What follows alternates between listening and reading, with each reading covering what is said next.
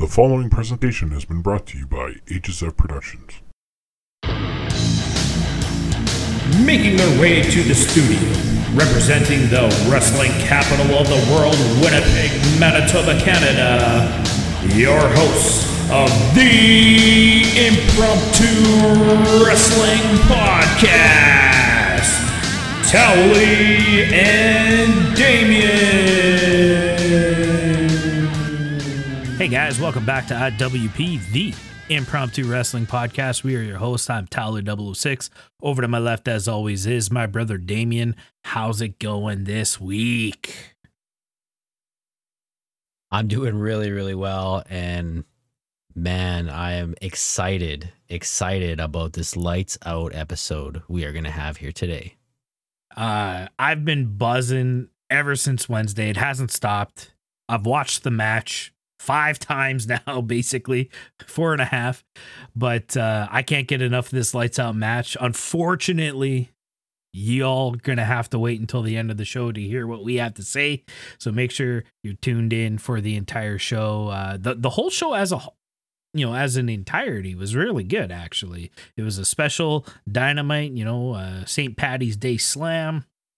It was a good show from start to finish. I really enjoyed it. Absolutely, and it's going to be so fun to talk about tonight. For sure, but we do have some breaking kayfabe. We got Impact Wrestling this week, and another little scoop of vanilla to go through. So why don't we get right into the show with some breaking kayfabe?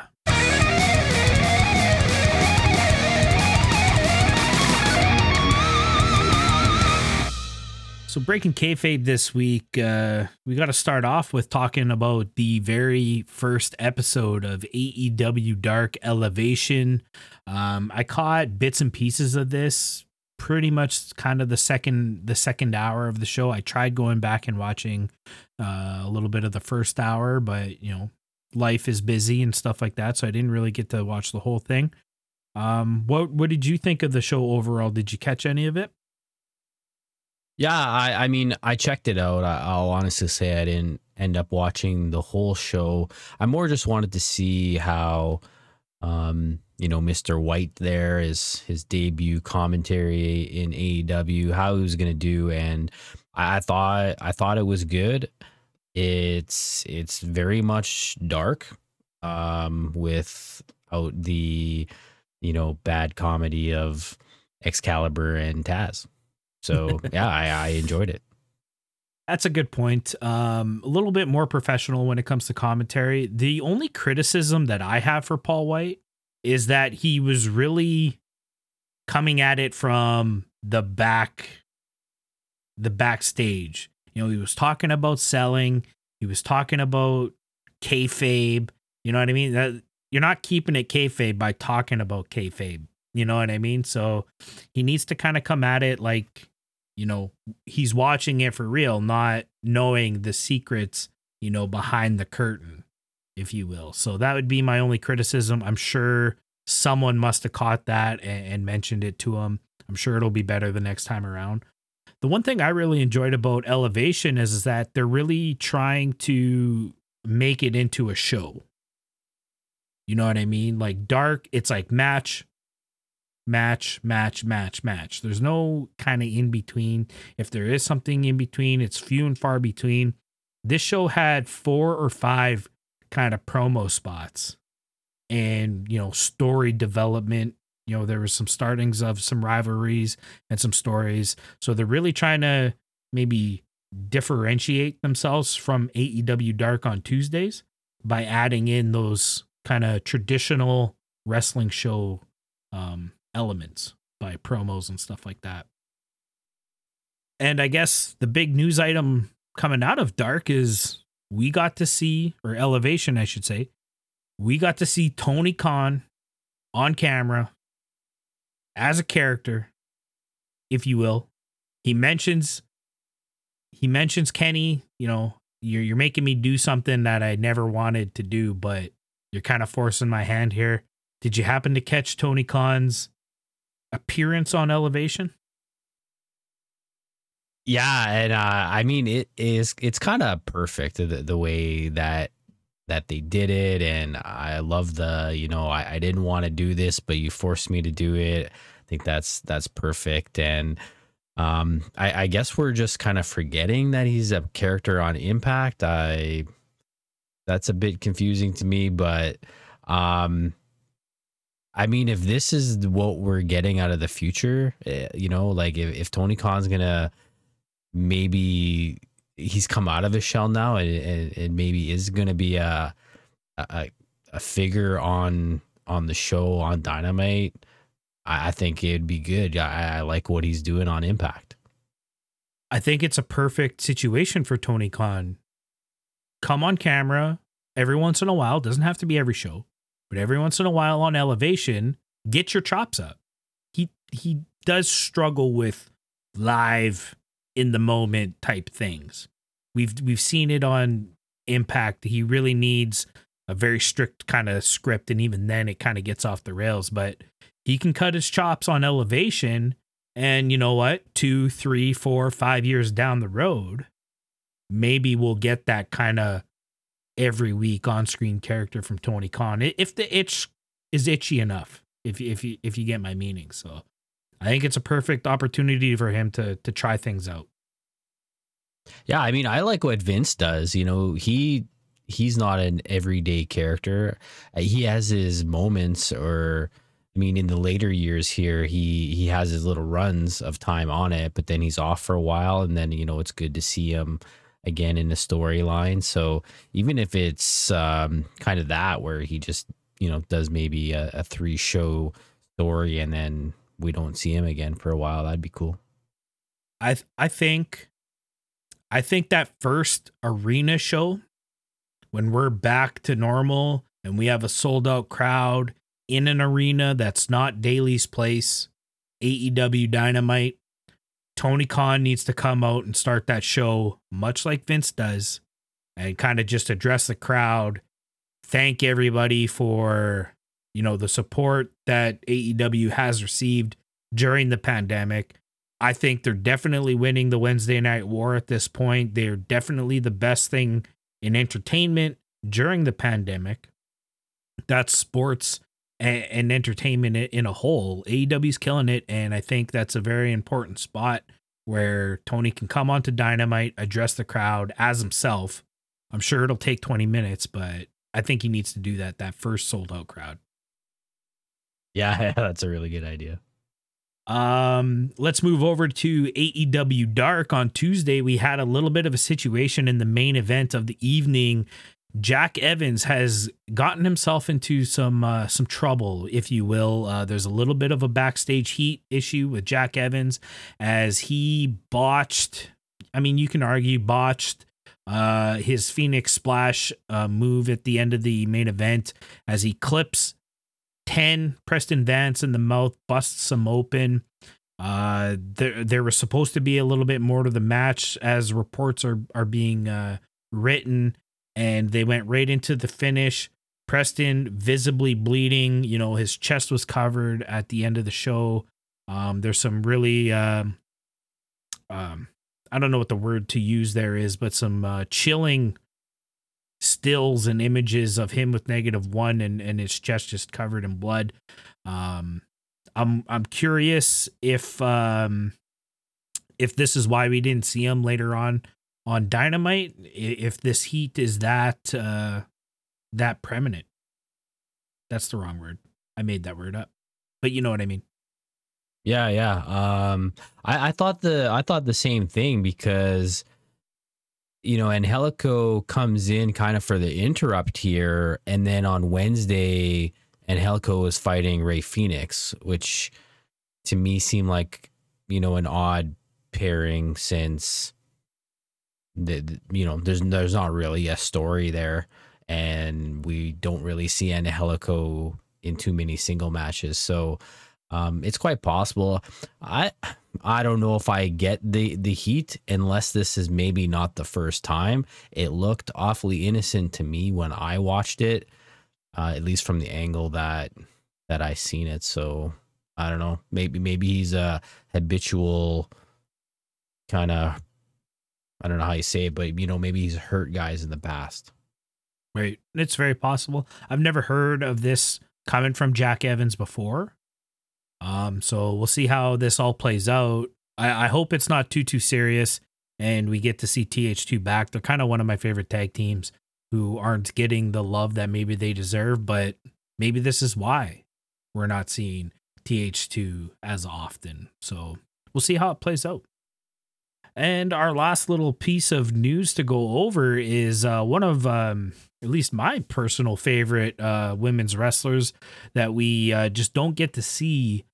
We didn't get to see her fulfill her contractual obligations in AEW as she asked for her release. She moves to Impact, has a really good run. You know, she had some mental health issues and she chose to step away from the business for a while. But she's coming back this summer to defend her Warrior Wrestling Women's Championship. Just announced today against Thunder Rosa, Kylie Ray making a return to wrestling. I'm curious if this is going to be a one-off thing.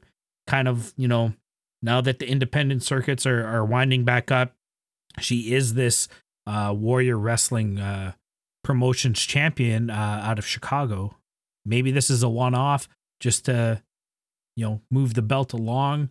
She'll drop it and then she'll kind of go back and do her thing. Or maybe she's gotten better. I hope that she's gotten better and we get to see more of Kylie Ray. And as far as I know and have read, she is still under contract with Impact Wrestling. Scott D'Amore kind of released her as a good faith thing, but that she knows that the door at Impact is always open. So I'd love to see her back on weekly television. She's a tremendous talent in my eyes. And yeah, hope the best for her. Can't wait for June. Yeah, I mean, I'm not surprised. You know, Scott D'Amore does that. That's true Canadian fashion and caring about people. And how could you not want Kylie Ray in your promotion? That smiling face alone, and along with a really, really good wrestler. This is not somebody that you want to lose. So let's hope that she's back for all time and we get to see her on a weekly basis. And, you know, with this relationship with AEW and Impact, you know, this could mean at some point we would see her in AEW again. Yeah, that would be awesome. Awesome. Good point. All right, let's move right into Impact this week.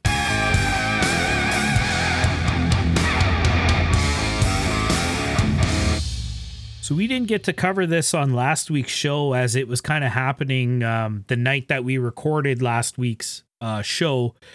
But the big main event from the Sacrifice, I don't know if you want to call it a special or a pay-per-view. I guess essentially it's a pay-per-view, but Sacrifice happened March 13th, last Saturday.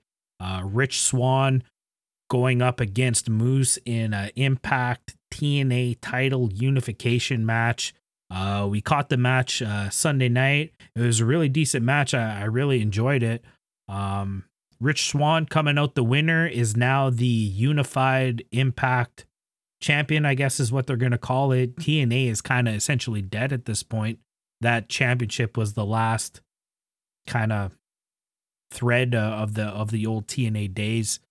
What did you think of the match on Saturday? And what do you think of Rich Swann moving on to face AEW champion Kenny Omega April 24th at Rebellion? Yeah, I guess that belt's going right back into the prop locker, eh? I mean, I thought it was a really decent match. It's a bit odd, this pairing, just because Rich Swann's a considerably smaller guy than Moose, but I thought they made it work well. And I mean, as how agile Moose is, it really they made it work. And I think Swann versus Omega, this is gonna be a really good match. Like, I mean, these are two talented guys, and you know, even though Omega's a big guy, like he's agile and he's the best in the world, right? So He's the god. it's gonna be good. Yeah, it's gonna be good. Yeah, I really can't wait for this Rebellion matchup. They've already started the story. If you caught Impact this Tuesday, Rich Swann came out and pure babyface. He thanked Moose for the great match. He thanked Scott D'Amore for the opportunity. He's proud, and he was citing, thanking his wife for the support and all this stuff, and he can't wait to move forward representing Impact Wrestling as their champion. And I mean, pretty much on cue, out comes Don Callis, and Don, the invisible hand, comes out and he cuts an interesting promo. A promo we're going to mention again a little bit later on in the show. But he cuts a promo on Rich Swann, essentially trying to instill doubt in Rich Swann. You can be proud and thank all these people for defeating Moose, but you're going up against the god of pro wrestling now, and the god shows no mercy, and Don Callis says Don Callis things, and it's an interesting moment because when he leaves the ring, Rich Swann does have that doubt in his face. It's not like he laughed it off or shook it off or shrugged the shoulders. The belts are on the shoulders and he kind of drops them to his side, and there's visible doubt in him. And I wonder if that's where the story's going, if that's what's going to lead to the downfall of Rich Swann. I thought it was, Don Callis can go off the rails just as bad as Kenny and the Young Bucks can when it comes to a promo. And that's very evident here, but I think it's a very important promo and it got the point across. Like, we're set up for this build going into Rebellion next month. I'm excited about this. I might have to tune into Impact every Tuesday again to see what's going on. Right. Yeah. And if you want anybody to sell a match and get it over and get those buys, you can't get anybody better than Don Callis. Very, very true. So that's exciting stuff coming out of Impact. Stay tuned. I believe it was announced this week. It was yesterday or even Wednesday. Kenny Omega is set to appear on Impact next Tuesday. So make sure you're tuning in on Access TV. If you don't have Access TV, Impact streams on Twitch live Tuesday nights at 7 o'clock. So check it out. Let's get right into Scoop of Vanilla. We have one little scoop of vanilla here. It was reported late last week that Andrade Cien Almos, I forget how to say his full name or whatever, but Andrade asking for his release from the Vanilla brand. This not something new. We've heard wrestlers, over the last 10 years, this is a constant thing. What we do see a lot is WWE kind of denying the releases, which they did, of course, in this one. What do you think of Andrade wanting to leave WWE? The fact that they're making him sit at home until his contract ends. I'm not sure how long that's going to be, but what do you think the future is of Andrade? This is a really interesting one. Just because, he got this push at one point, and maybe it didn't pan out. Maybe this is why he wants to release. Maybe he's bitter about it. But you're not the main guy. I don't know what could be happening there that you're asking for your release. Unless it's to be used as a bargaining chip for, something else. Right. I don't know. I think in the end, this isn't going to work out too well for him. And this is going to be like everybody else, no matter, what profession you're in, hockey, football, whatever. When you start asking for releases with no real reason, then who's going to want to pick you up? Because you get a contract and then you're going to ask for your release. That's has to be what someone's going to think the outcome is. Yeah, it's interesting you bring that point up because JR, Jim Ross, was asked about it on his podcast from his host, and he had very similar things to say. Like Andrade, great talent, great worker, but when you're kind of, pigeonholed or branded as, a deserter, I'm not getting what I want and I want out. People aren't going to want to work with you no matter how talented you may be. So it might be hard pressed for him to find work after, is kind of what JR had to say, which I think is interesting.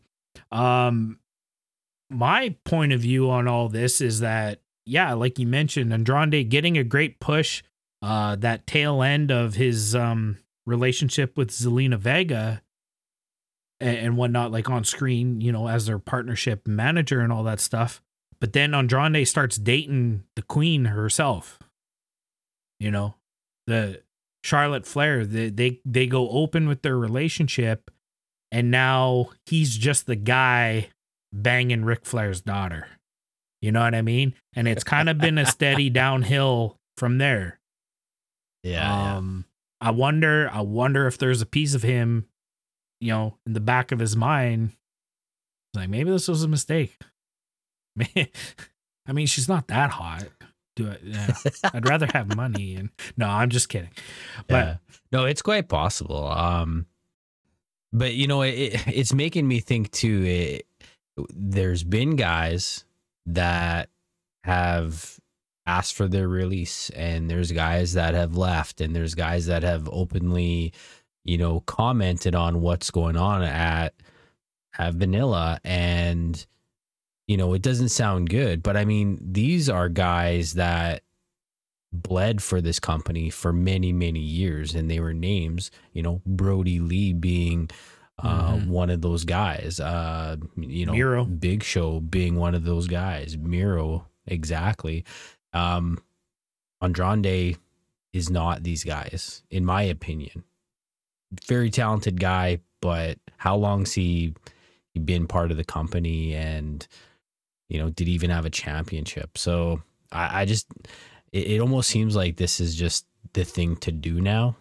Right. And when you don't have that name power, it's not going to work out well for you. Yeah, that's a good point. He did have the NXT championship at one point, maybe a United States championship, but yeah, he really hasn't paid his dues. He's still green when it comes down to things, and I'm sorry, but your name doesn't hold that much power yet. I'm sure if he really stuck it out and made a name for himself, then maybe we're not having this conversation 5 years down the road or whatever. So, yeah, maybe he changes his last name to Flair, and then he has the name. Yeah, that's right. Think about it. All right, let's get into this week's Wednesday Night Dynamite.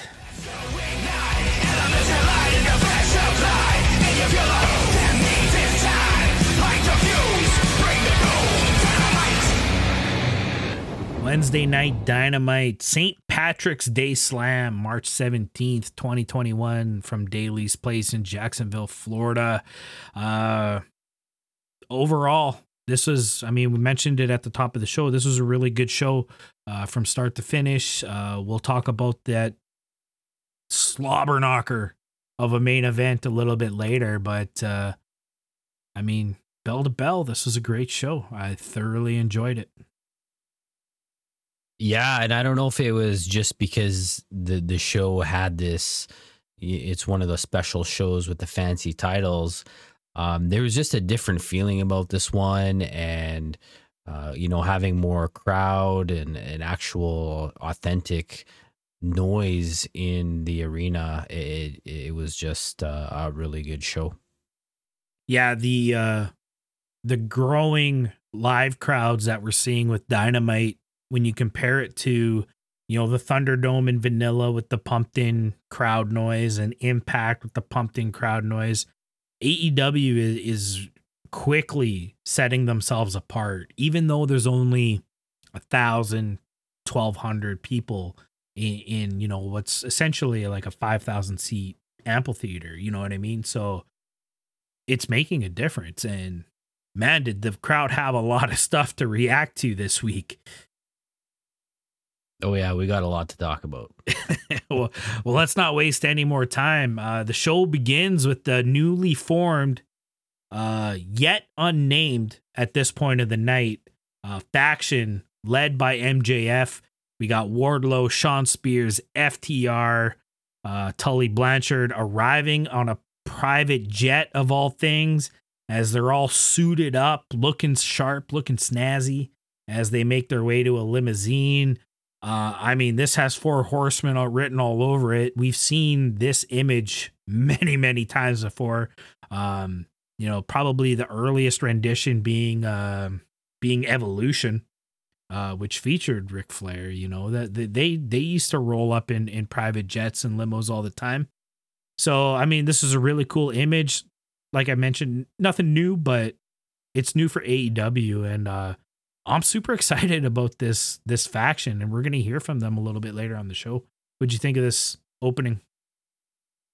It's just really good marketing. We're in this sort of era where the key demographic wants to relive their childhood memories. So this True. is just feeding into that. We're just eating it up. As long as they don't overdo it, I think it is going to be real cool. Make that connection and then go your own way. Right. That's what's going to be important.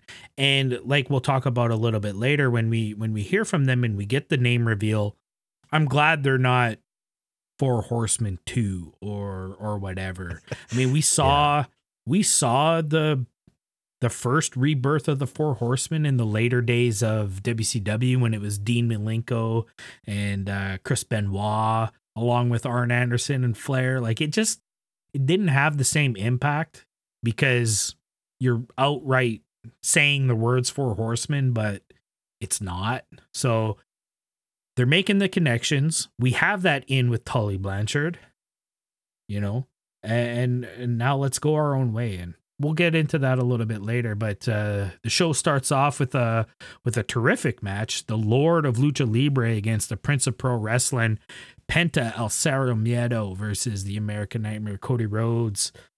Great match. Great way to start it off. The beginning of the pandemic era, every show was starting off with a Cody match, and we're getting back to that. No one starts a show off like Cody. This was awesome. Yeah, I mean, this was just classic out of these two. It was a hard hitting match, what you would expect out of these two big guys, and there's nothing to really highlight in this match. There wasn't any huge big moves or whatever, but what we get from this is just some, we're really feeling the animosity between these two guys, and we kind of leave this match. Cody wins it, but we leave this match with, this isn't really over, I don't think. This is going to continue. What did you think about the ending? Yeah, I agree with you here. I don't think you go as far as naming Penta as the Lord of Lucha Libre if you're not going to kind of continue this feud, going forward. We had some, it was a hard-hitting match. I just want to quickly mention before we get into the ending, Penta kept both gloves on. When's the last time we seen him finish a match with both his gloves on? And I know good point. I've criticized Penta about going to the well one too many times. But I mean, with the pandemic, we haven't seen Penta a whole lot. I kind of missed the peeling of the Velcro and stuff like that. But anyways, let's get into the aftermath of this match. I thought it was interesting how they worked the ending of this match, because Cody hits damn near every one of his finishers. He gets him in a figure 4. We get that super kick lead into the Canadian Destroyer. We get a crossroads. We get a Cody cutter. Nothing's finishing off Penta. And then out of nowhere, Penta hits one of his finishers. I can't remember which one it was. If it was the package pile driver, I believe it was the package pile driver. And all of a sudden, Cody's rolling him up 1, 2, 3, steals the win. It was really surprising when at the beginning of this match, if you asked me who's taking this, I probably would have went Penta, because that's kind of how Cody's stories usually go. But I like how they work this out where Penta immediately goes on the attack and starts beating up Cody right away, right after the 1, 2, 3. But everything that kind of happens after that, I think it was misplayed. It wasn't worked properly. Why don't you tell us about what happened after Penta attacks Cody? Yeah, I totally agree with you there. I think I even said while we were watching this, I'm like, wow, that didn't end the way that I thought it would. I thought Penta would have won that one. Yeah, we get the attack by Penta on Cody, and there's actually quite a bit of delay here. Yes. He's getting his arse handed to him, and we're thinking, okay, well, someone coming out for the save, and Dustin's got his walker, and he's makes it to the ring, and Gun Club, I think Austin might have tripped over the guardrail there. He finally makes it in. Billy Gunn, I mean, he was 20 there minutes later. Yeah. Why even come at this point? I don't know. Yeah.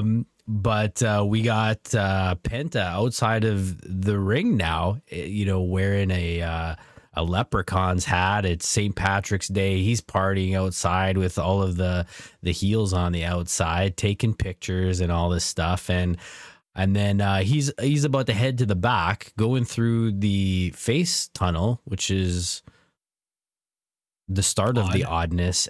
And then QT's walking out like, he was actually going to catering and, went through the wrong door, and he's wondering what's going on.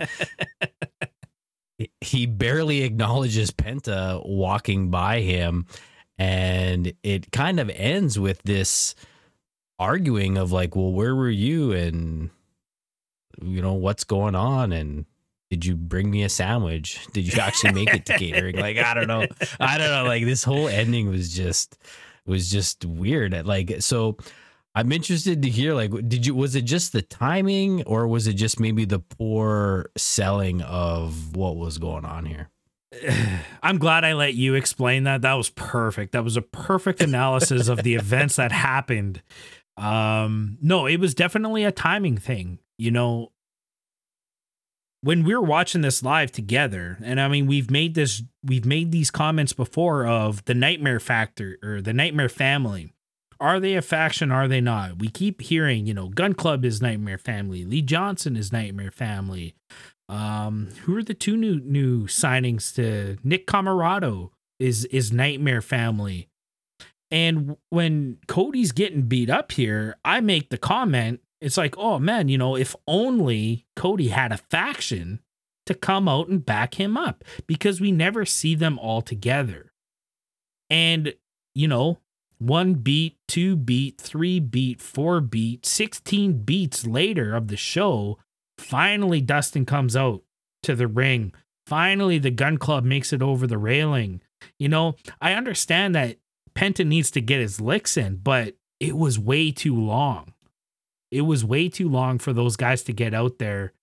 Like Arn Anderson was out there already, and he barely made it into the ring with any time to save Cody's. So it was definitely a timing thing. And then, I mean, obviously QT is going to be the one coming out late, because this is the story that we're seeing all through Dark, end of Revolution, or the middle of the Casino Battle Royale at Revolution, and Dark's following. QT's got this story where he's got 1 foot in Nightmare Family and 1 foot out, and we're not sure what's going on.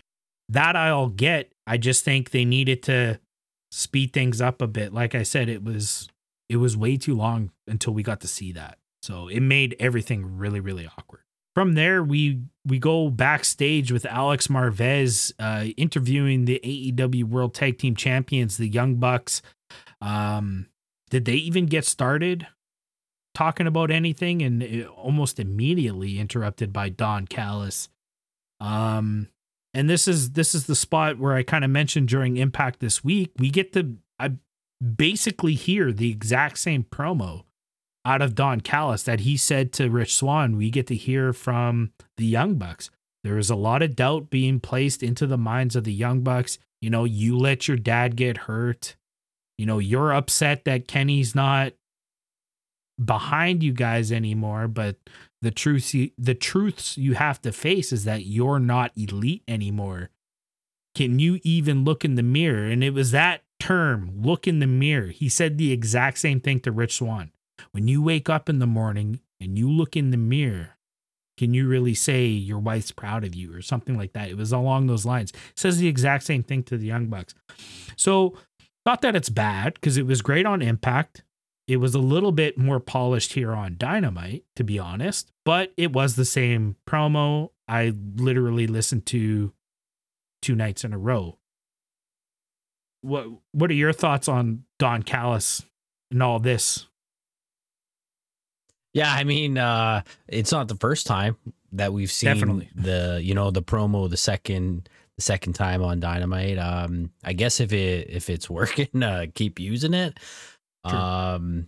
I didn't see Impact, so I wasn't too bothered by this at all. But yeah, it does seem kind of funny that you would use the exact same thing to try to get one over here on the Young Bucks. But I mean, the funniest part of this whole segment for me was the shot at Vanilla. Did you catch this one, and what did you think about it? Man, it glanced to my eyes. It glanced across. I saw the t-shirt come up. You know, you don't really get to see it too clearly, but I mean, you get to see it. Do not leg slap when kicking. I thought it was a great little dig at the whole no leg slapping drama coming out of Vanilla brand. But I mean, it's funny. I have to mention, I'm cooking supper last night, and Heather, you know, was coming up the stairs with some drinks and stuff like that. And I always like to tease her with a faux super kick. And she's like, "Hey, you're not supposed to be slapping your legs." And I'm like, "What? How do you even know about that?" I mean, I had mentioned it in our blurb for last week's podcast episode, I guess, and she read it. But I mean, I was taken aback. I'm like, how are you up to date on the wrestling business, baby? Yeah. It got me off How guard. about our wives? Because I got one for you. I got one for you later from my end. Okay, sounds good. But yeah, no, it was a good dig at the Vanilla brand, and I mean, they're keeping it light. They're trying to have fun with it. Yeah. All right, this leads into our next matchup of the night. We got Jade Cargill getting her second opportunity on Dynamite, going up against one of my personal favorites, Danny Jordan. Squash match. This was over in the blink of an eye. They are really setting up Jade to be a powerhouse, which I like. There were some concerning things that I saw during this match, to be brutally honest with Jade. She damn near almost breaks Danny Jordan's neck on that release German suplex, but it's making her look powerful, you know, as long as Danny Jordan's okay and everything's good with me. So this was really impactful appearance by Jade Cargill. I liked it.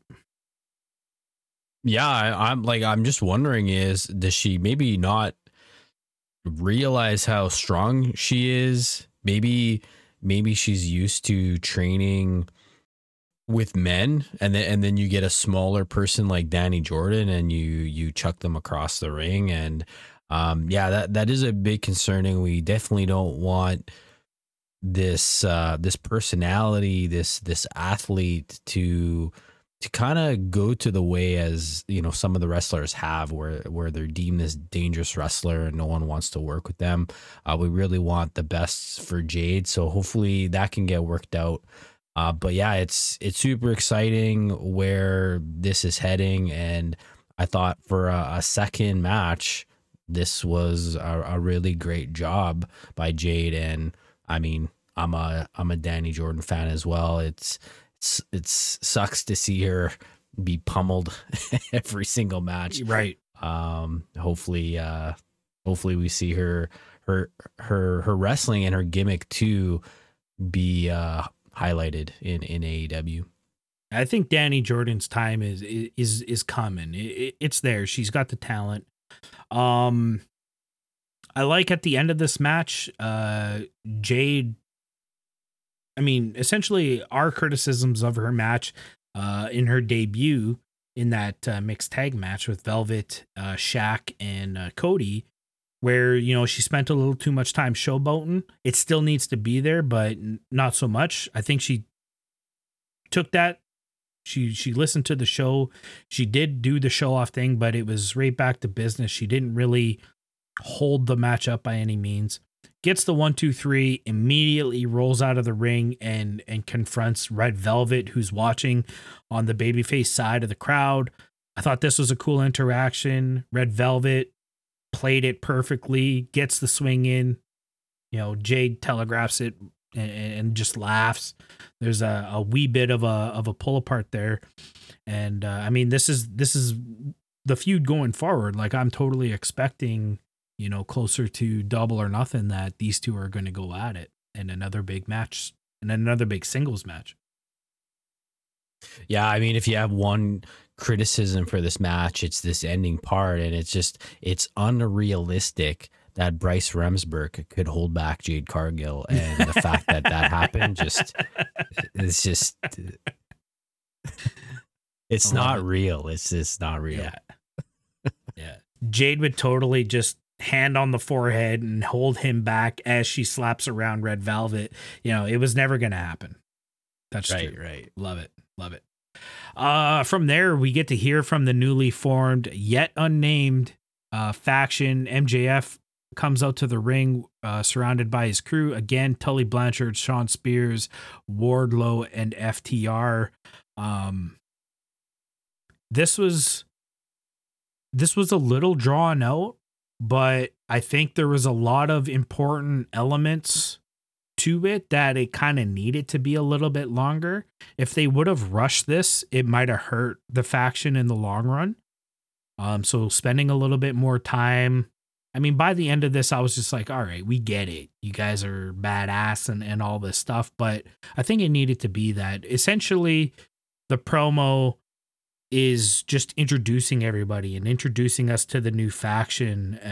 This segment really takes off once MJF gets the mic and starts doing that, as he kind of comes up with everybody's nickname. You know, some nicknames we've heard before and some new ones. What did you think of this whole segment as a whole? I agree with what you said. It's drawn out. My first reaction to that is, when isn't an MJF promo not strung out? But the boy loves to talk. I thought the segment was good. I mean, there needs to be an introduction. I was really looking for like kind of an announcement and a faction name here, and we really don't quite get it. I'm sure you'll comment on that. The nicknames were interesting. The one that, you know, you kind of popped in a negative way was this SS. You know, we couldn't do something better with the word Spears here. Right. I think that could have been done a little bit better, but you know, Dax the Axe, that's gold. Right Cash there. Money and Dax the Axe. I love it. I want to buy that shirt. Yeah, for sure. But yeah, I think the only thing that's really odd for me here, and I'm not sure you would maybe feel the same way, is you have this guy, MJF. He's, you know, only been in the business X amount of years. He's young, he's green. And then you have all these guys behind them that have, you know, combined 50 years of experience, if not more. It just seemed a bit odd to me. I don't know. I'd be interested to think or hear what you think about that. I never really thought of it that way, but now that you mention it, I can kind of see where you're coming from. If my memory, well, I can't really say memory because this happened all before I was born, but if my knowledge serves me right, if you want to do a stark comparison between New Faction and original Four Horsemen, Ric Flair was very new to the business at the formation of the Four Horsemen in the late 70s, early 80s. He was kind of the green guy. Ole and Arn had been wrestling for, 10 years at that point.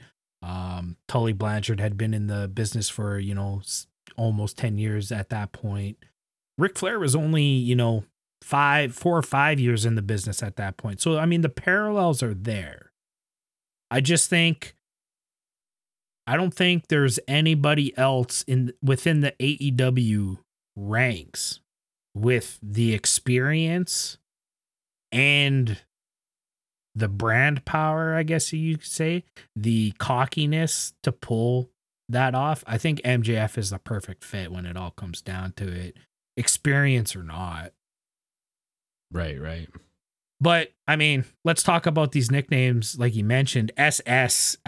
He doesn't say SS. He says double S. And I mean, we liked the connection that you made to the original Four Horsemen showing up in the private jet and going into the limo. But I mean, you don't have to start ripping off nicknames.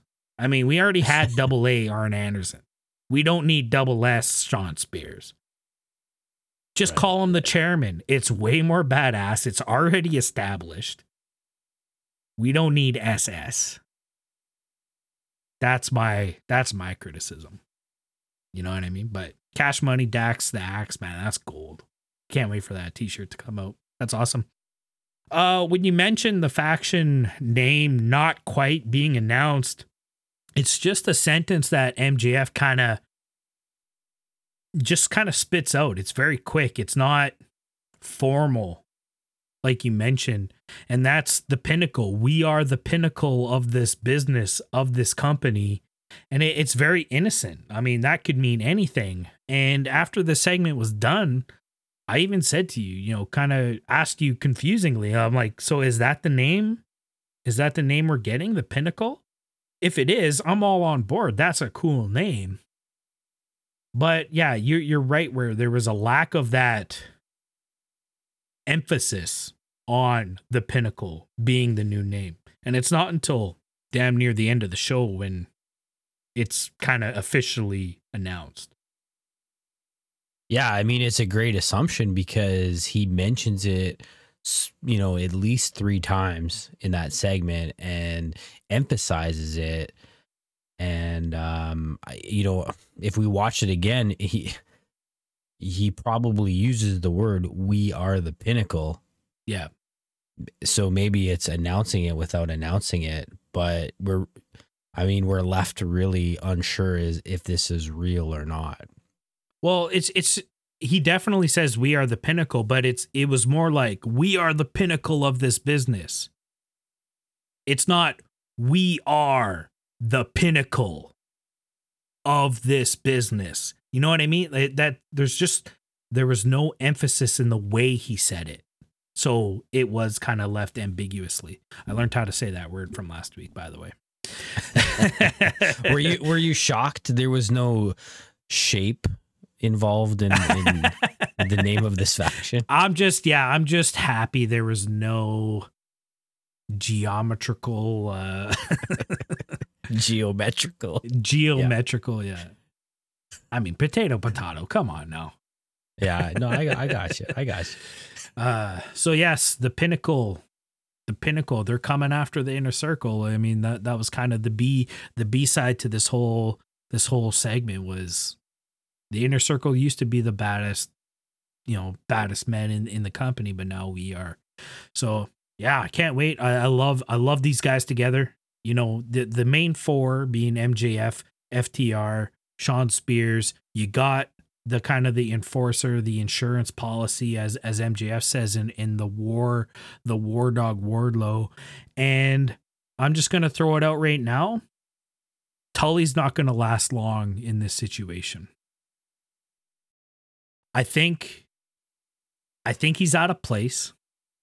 And I think with MJF's character, it would be in his mindset to trim away the dead weight in the old guy.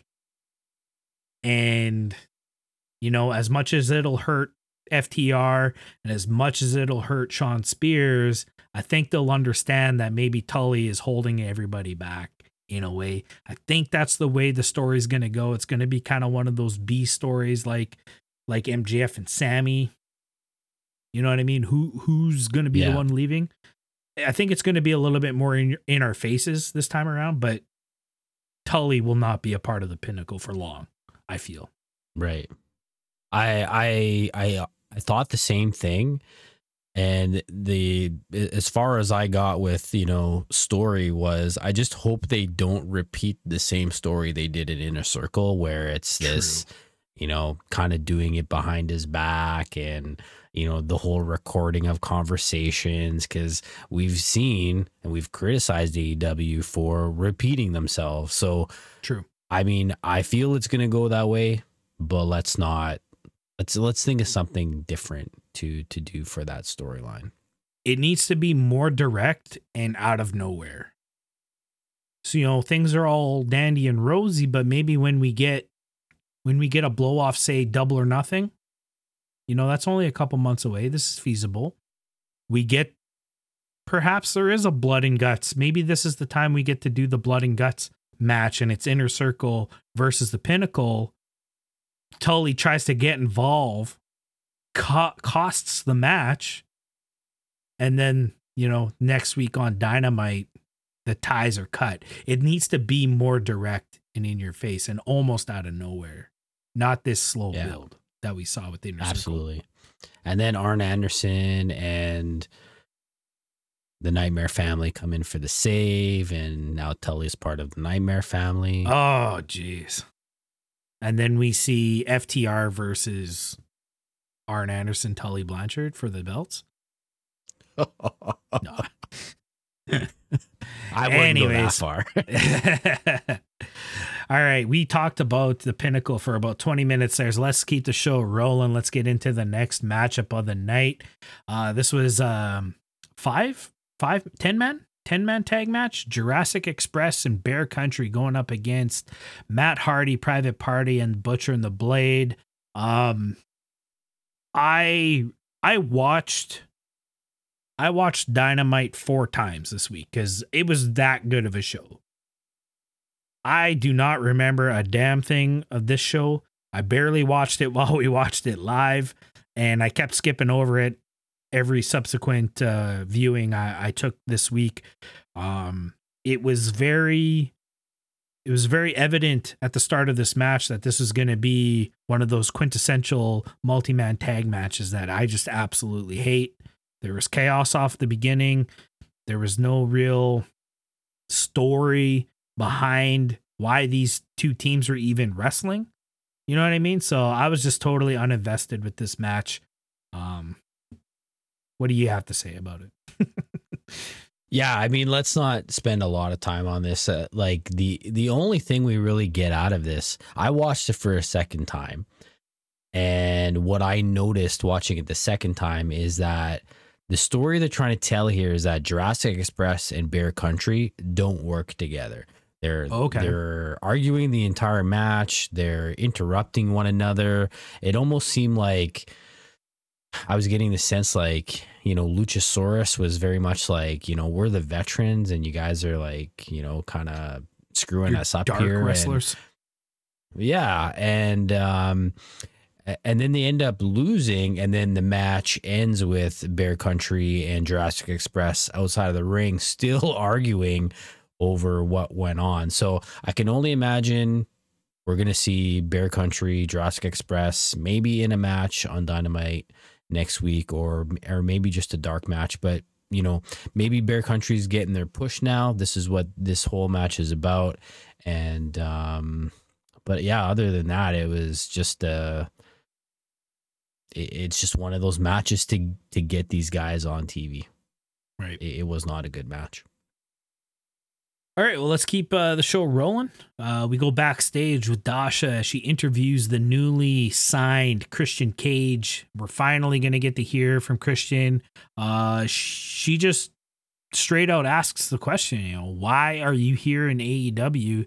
And, Christian, very, very, very Christian. I mean, I love hearing this guy on the microphone. He was one of the most underrated mic artists, if you will, because he kind of came up in the time of, The Rock and Austin and, all these, even the tail end of, of his career in WWE going up against the likes of John Cena and the Dr. Thugonomics and stuff like that. So I always enjoyed Christian on the mic, and we got to see that he's very precise and articulate in what he says and how he says it. And he's got a great cadence to how he talks. So he just basically explains this whole situation with Kenny. He took my time. I felt obligated to, come out there and introduce myself, I think is how he puts it. And then, essentially to answer your question, why am I here in AEW? I'm here for that AEW World Championship. I understand I got to get some wins and I got to work my way there. I'm not here to use my name power to be given anything. So that's really cool to hear that he's actually going to work. And, he's not one of these part-timers coming in.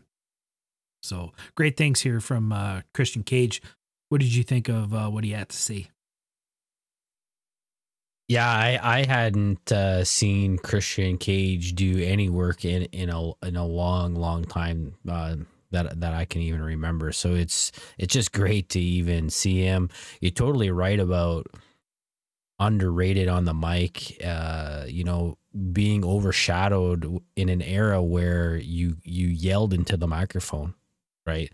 Good point. The Rock, the Stone Cold, even John Cena, it's yelling into the mic to get your point across, where he's very he's Jake Roberts. He talks quieter. He's Jake Roberts. He's Jake the Snake, baby. Yeah. So yeah, it's I can't wait to see his first match. It's gonna be fantastic. Yeah, I can't wait.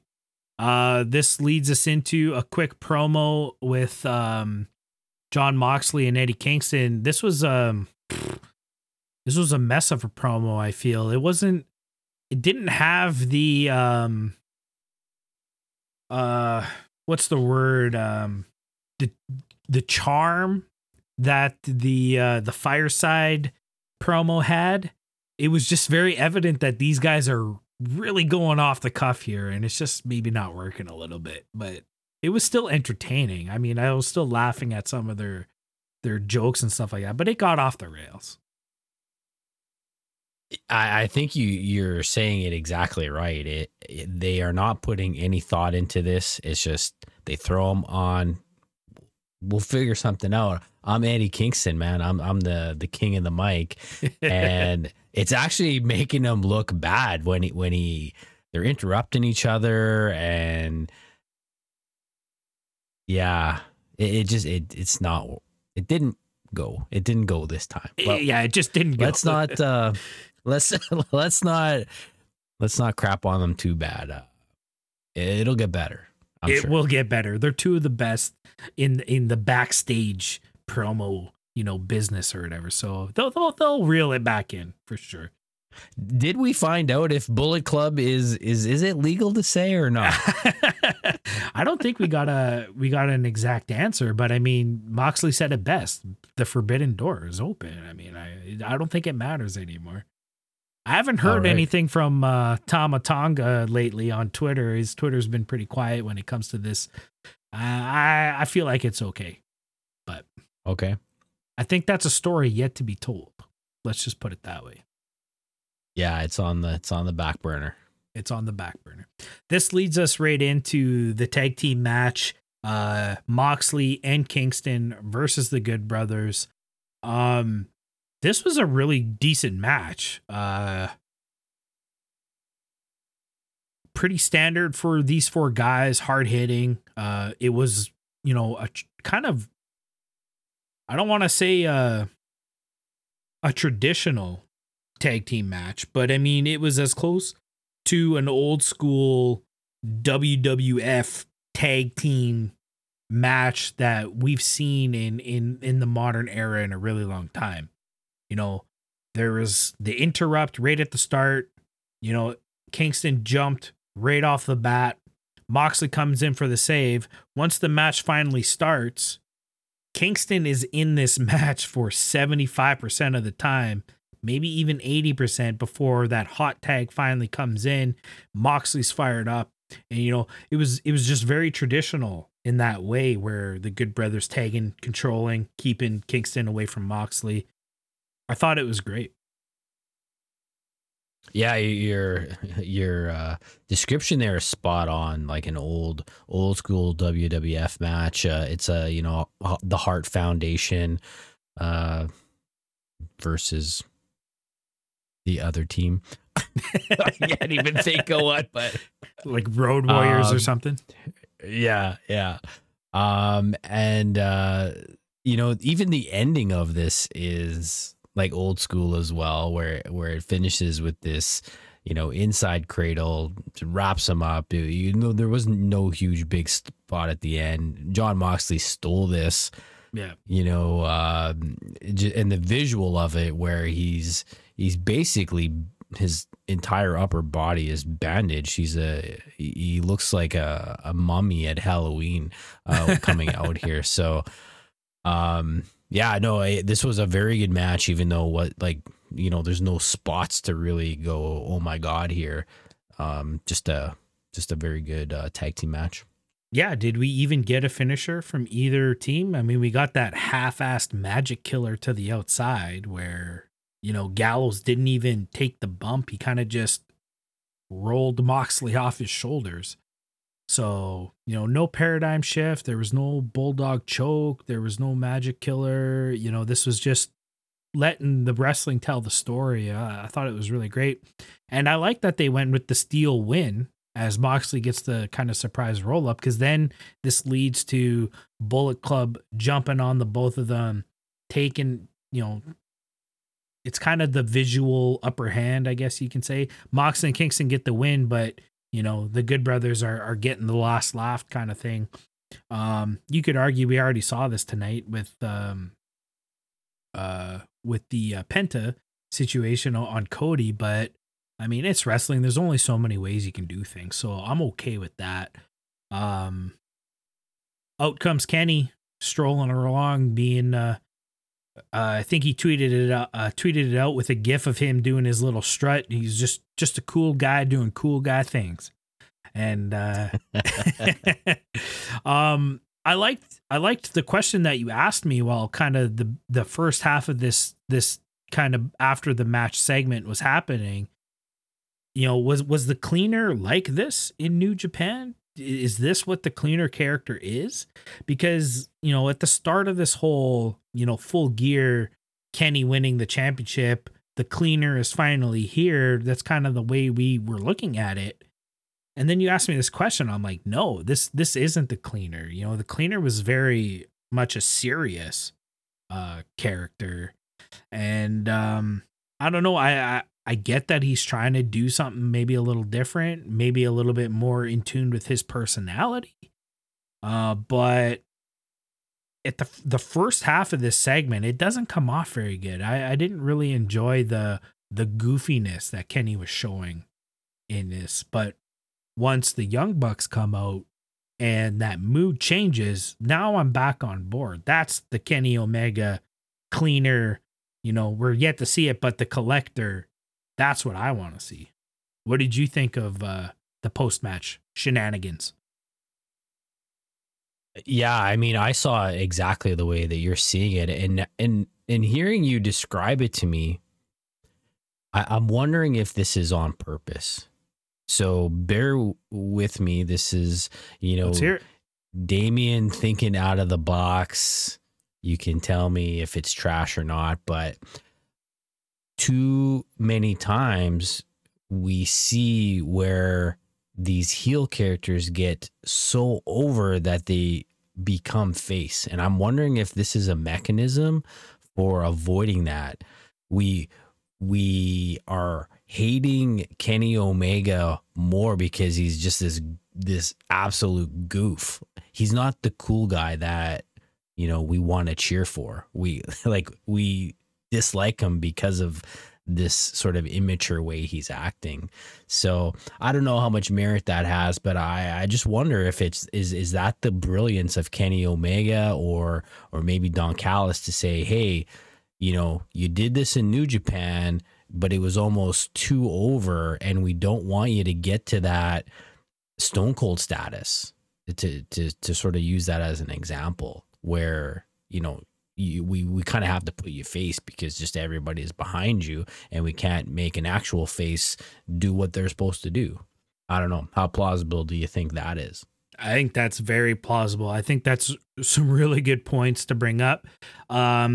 You look at NWO and their formation, you get the ultimate babyface of all time, Hulk Hogan, doing some dastardly things, but it's still Hulk Hogan. And it wasn't but 3-4 months after Bash at the Beach 96, NWO was the coolest thing since sliced bread. And they were the most over thing since sliced bread. They were the heels. They were still doing, the dastardly things and being, morons and stuff like that. But it was just too cool for school, and you couldn't help but cheer for them. Stone Cold, very similar. Even Hollywood Rock. Actually, no, Hollywood Rock is kind of the good comparison to what Kenny's doing, because Hollywood Rock was kind of so goofily over the top, especially when his feud was with, Shane Helms, the Hurricane, that you couldn't help but just hate the guy because, I don't want to watch this. So I think you do have some merit in what you're saying to get the negative reactions that Kenny is supposed to get as a heel. They almost need to make it unwatchable so that when he does proper heel things and it's more of a serious nature or more of an intentional nature, that they get the reactions that they're supposed to get. I think you nailed it. Right. Yeah, I would love to hear, a behind Closed the ring. doors. Yeah, to see if that was really what it was about. Because if it is, again, to me, that just shows the brilliance of Omega and the creative people around him. Right. Mike Penner, if you're listening to the podcast, give your good buddy Kenny a call and ask that question for us, because we don't have the Yeah, we'd like to contacts know. you do. Shout out to Mike Angels. All right, this leads us into Tony Schiavone coming out to the ramp. We saw this 4 times last week. Why not another time this week, right? He's gonna interview Sting and Darby Allin. My only criticism is that he doesn't talk to Sting. Sting doesn't say a freaking word this whole time. I'm getting sick of it. I'm over it. I think you said it a couple weeks ago. Is Sting just out there so that he's out there? You know what I mean? Are people, let's throw Sting on because, people might be mad if they don't get to see Sting on Dynamite. I think we're past that point. We get it. Sting's part of AEW. He had one of the greatest, street fight matches that has ever happened. It was definitely the best cinematic match we've ever seen. We talked about it in our review last week.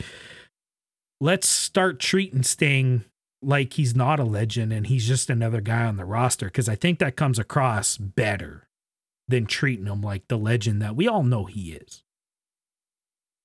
Yeah. Yeah, we did talk about this either last week or the week before that, and I had brought up that on on social media that people are getting sick of seeing Sting, and it just seems to be a segment with Sting because it's Sting. But you know, Sting ends up playing a part in this. We shouldn't forget, even though he doesn't say one word the entire time. So, Darby Allin grabs the mic out of Shivani's hand again, proving your point where he's always out there for absolutely no reason. Darby could have carried his own microphone out to the ramp. This could have been Darby a backstage. This could have been a backstage. Yeah, even that too. Yeah, absolutely. We get the interrupt from Lance Archer and Jake the Snake Roberts again. It's the same sort of idea about, you know, why are these guys getting time and whatnot. But it's actually Jake that does the talking this time. What did you think about Jake's little promo here? Poor choice of words. I mean, go back to the locker room and get in your bun because you're just a little weenie. Like, I mean, what are you in middle school, Jake? Figure it out. You could have said something a little bit cooler than that, but whatever. It is what it is. I'm liking this Lance Archer kind of interrupting. It's unfortunate that they did it to Sting twice. You know, last week it was Sting. This week it's Sting and Darby. I think it's becoming too obvious that it's going to be Archer Sting. You know, at some point in the future, that's kind of Sting's next move. I think I like this character, this kind of character shift that Lance Archer's showing as he comes out and interrupting people during their promos. You know, why are you getting this time? This should be my time. I should have all the time. I like that. But spread it out. Start doing it to everybody. You were kicking everybody's ass. It didn't matter who was in the match with you. You were coming out dragging somebody from dark. You know, it didn't matter. And I think that's something that needs to follow through when it comes to this interrupting. It shouldn't matter who it is. Do it to Kenny. Let's see how Kenny and Don react. Maybe you can't do it to Kenny, but you know what I mean? Like, it shouldn't matter who's on the mic at that time. Let's interrupt them and raise some hell. And then Jake, just choose your words better. Come on. You're better than that. I really felt like Jake was really trying not to swear during this promo. Like, good point. Couldn't think of something. Does he say arse at one point? I don't know. There was something he said. I'm like, he wanted to swear there. He wanted to swear. That's funny. I never caught that, but maybe I'll have to go back and watch it a fifth time. And then we get the double interrupt. What's up with that? I mean, have you seen this before? No, I haven't. This was kind of a swerve. Let's be honest. The beginning of this promo, Darby even says, like, now that we're done with Team Taz, you know, blah, blah, blah, blah, blah. Cue Team Taz as they come out, and Taz is about to go on one of his bitchy rampages that he likes to do. But Brian Cage grabs the microphone and says, "You're not talking for me this time." And you got to think about that for a second. You're not going to talk for me this time. I think that's a powerful statement. But he goes on to cut what I can only describe as kind of a babyface promo, as he says, you know, we went toe to toe in the greatest street fight of all time. You know, you are a legend. I respect you. And then he calls out Ricky. You know, Ricky Starks was wrong. With or without your bat, you are the icon. And Ricky loses his shit. And are you on dope? Oh my God. I didn't catch it the first time. I was doing homework while we were watching it live. But when I watched it back the second time, Ricky Starks just, are you on dope? Are you smoking crack? Like, he was, I don't know. He was going off. I loved it. Cage pushing his way through Team Taz and kind of leaves without them. And Taz is kind of left there shrugging his shoulders. I'm interested to see where this goes. I like it. Yeah. And the only thing, and I commented this as it went on, is it's just like, man, has business ever picked up in AEW? Because it was kind of stayed the course for the longest time. And now we have, everyone's breaking up and everyone's feuding with everyone. And there's just a lot going on right now. So, we're kind of getting this, I guess you could almost call it a, changing the face here, like changing the, I can't find my words, but you know what I'm talking about. We're changing course. Yeah. The ship's going in a different direction, and it's good to see. It is really good to see.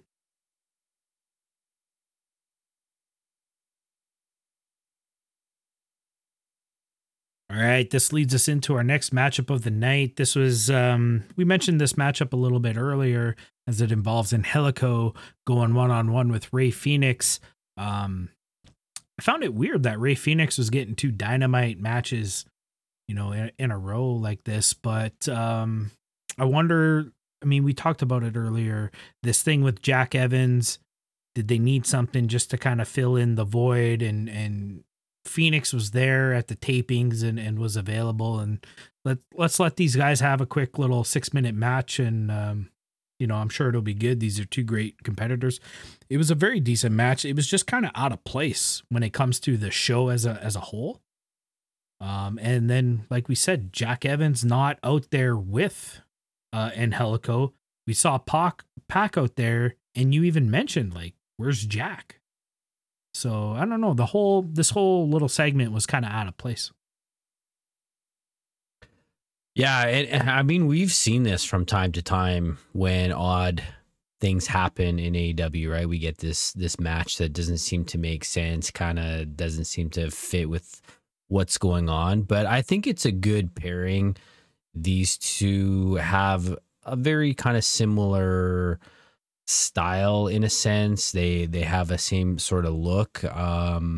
When I saw this was going to be a match, I was quite interested in what this was going to turn out to be.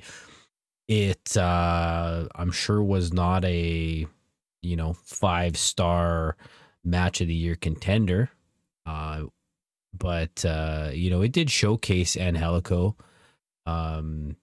We got to see what it's like, with him in a match against a high profile guy, and I thought he did really well. He didn't look out of place, that's for sure. And commentary did a really good job of gassing Angelico up. Like JR was just like, he has the perfect body for that submission style. He's long, he's lanky. And then we get to see that correspond with how the match kind of rolls out. So nothing to write home about, but this was a really solid match. I suggest everybody go check it out. Like it was a good match. Yeah, for sure.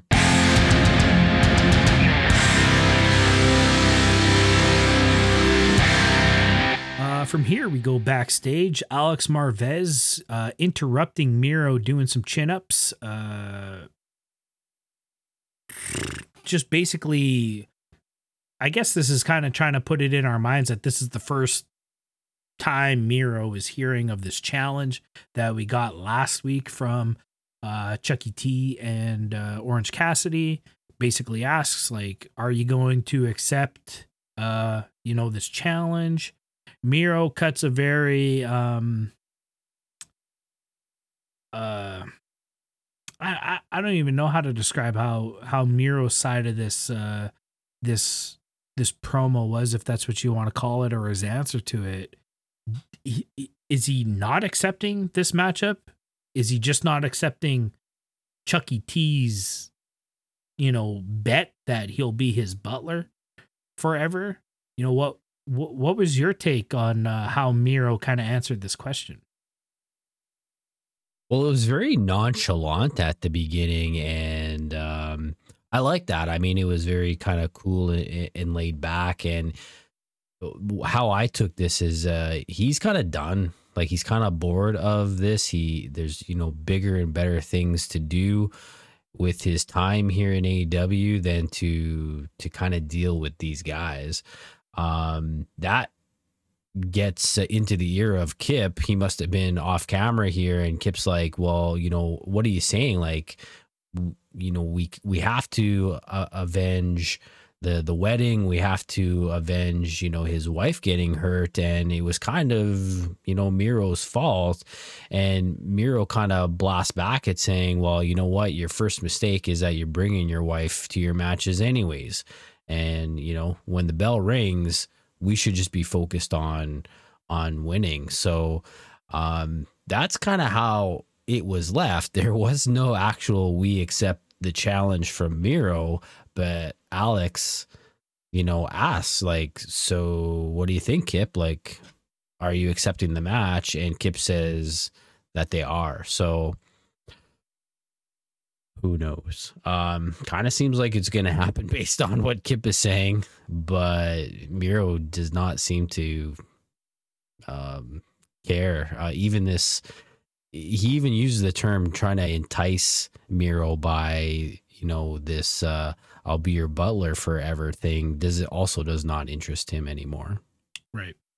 Well, yeah, that's a good analysis of everything. What I take out of this promo is the slight jab again to Vanilla Brand. You know, the last thing you should do is bring your wife to ringside, and who better to learn that lesson than, you know, Rusev, you know, formerly known as. So that was I liked that bit of it. And yeah, if this is Miro saying he doesn't want anything to do with this match, but then Kip accepting it, Miro's going to be forced into it. That goes together with what we kind of mentioned in our prediction last week, where, you know, Chucky T and Orange Cassidy are probably going to end up winning this match, and Miro going to split ties with Kip. When it comes down to business, you know, as Miro says, I'm here to win. I don't care about you or your wife. But, you know, outside of the bell, we're still buds. We're still going to play Warzone and get shit on by people because we suck at that game. It's basically, that's what I heard. That's what I heard. It's in there. It's in there. We didn't mention it, but during Darby Allin's section of the previous segment, he basically, it was really cool how he kind of put it out there. He thinks it's a joke that he's only defended the title 3 times since he won it back in November.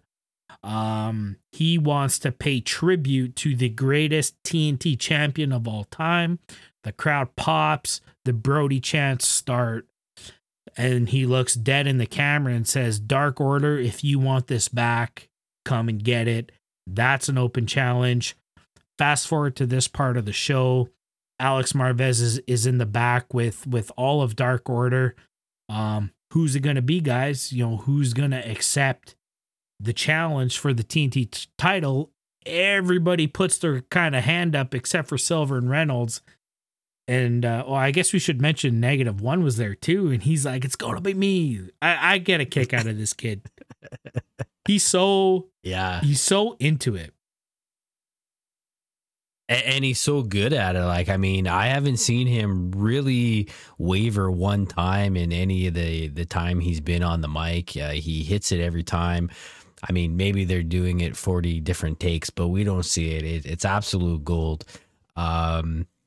When this all went down, like real quickly here, when this all went down, we kind of had a bit of a discussion on whether -1 was going to be part of the show. And we thought maybe he'd just be there at pay-per-views, you know, during maybe TNT championships. But we're seeing here, at least early on, that he's kind of been a regular on Dark, and then he makes his appearances on Dynamite. So really, really cool. And then the last thing I'll mention about this is a lot of controversy around Brody Lee still. A lot of we'll call them fans, although maybe not so much, is I know really blaming AEW for taking advantage of the Brody Lee name, part of that being -1, and Brody's wife having to, kind of back it up. And I seen this really long post that she put on Instagram, and if she's ever listening, you know what, you don't have to explain yourself to any of these marks, any of these unintelligent 85-year-old people. You're doing the right thing, and I'm sure it's really helping -1 out with dealing with all this. So 100%. Yeah. That's Sorry, I went when on a tirade there. No, that's cool. I'd totally forgotten about the marks out there trying to attack Amanda and calling her a bad parent for letting her 9-year-old kid, getting involved with this shit. This is this kid's dream. This is this kid's life. His dad was his hero. He gets to live out his dad's dream through AEW, and AEW is allowing him to do as much or as little as he wants. And I'm sure school and life comes first when it comes to a 9-year-old kid, but the way these shows are being taped and stuff like that, it's very feasible that he can be involved quite a bit, and we're seeing him involved quite a bit. I'm just getting more and more excited for when this kid is 19, 20 years old, like Uno mentions in this segment. He is going to be so far along. It's the exact same thing with Jack Perry, Jungle Boy. He got into the wrestling business at 9, 10, 11 years old. It was something he wanted to do. It was something he was super passionate about. His dad let him do it. When things got a little too real, they took him out of it. He was out of the business for, 10 more years, turns 21. I should really give this wrestling thing a shot now again. Fast forward 2-3 years. He's one of the biggest names on the roster. Yeah. There is nothing negative about -1 except his name. Everything he is doing is good. I love it. Anyways, back to the show. Alex Reynolds and Silver, they're not putting their hands up, but Alex speaks up and says, I think it should be John. John goes into John Silver mode, and everybody gets pumped up behind him. I like this spot from Dark Order. It's really showing the unity that they have. As everybody was kind of selfish and wanted to challenge for the belt, when John Silver gets nominated, they're all for it. All for one for all, whatever you want to say. So this is just a really cool moment. So I think we're going to see that match next week on Dynamite. Silver versus Darby Allin for the TNT Championship. It's going to be great.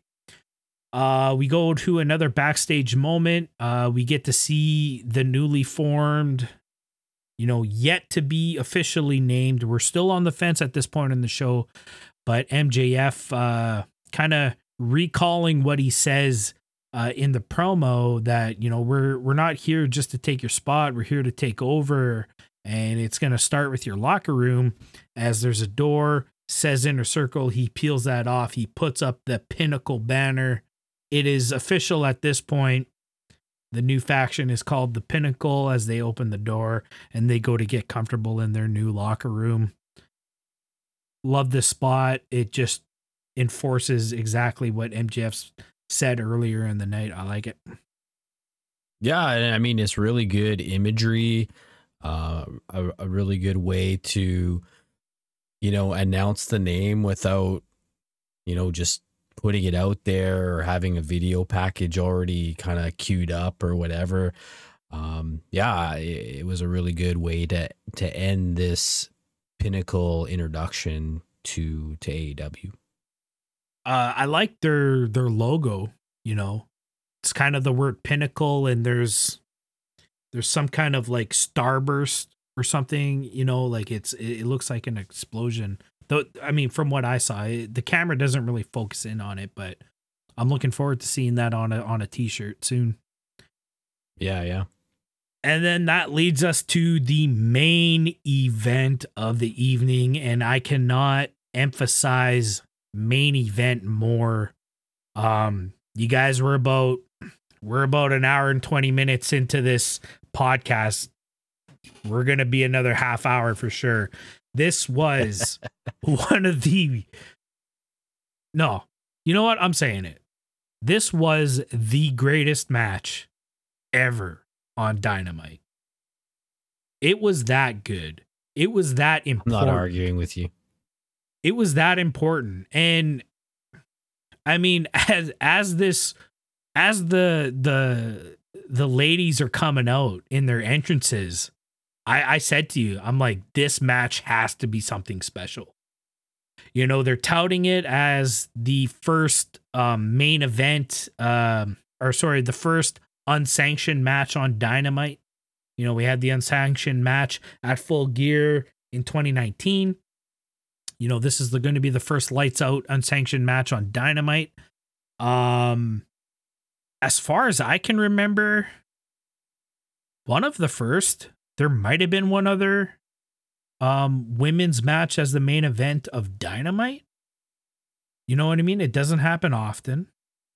God, maybe a Sheeta match might have been a main event of a Dynamite. I can't say for sure, but this is very important. And AEW has been criticized for their women's division. We have great competitors in the women's division. They're just not getting the love and the time that maybe these ladies deserve. So that's where I pose the statement. This is a very important match and it has to be good. And holy shit. Talk about over delivering. If I can say that, they went above and beyond. I watched this match 4.5 times as I snuck in while you were watching it, for a second or third time. I can't get enough of this match. It was that good. It was that good. What are your overall thoughts on the matchup and the importance of it? Well, let's start with the announcement that this was going to be the main event. And if you've been, watching this show and paying attention, if anybody's been flying the women's division banner, it's been me. I almost say it every single show. And I was just really, really excited that we were getting a women's division main event here.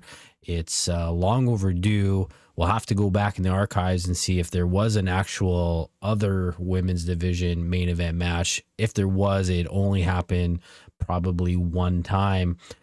And I mean, we got two of the, top contenders for the title in this match. So it's important for really many reasons.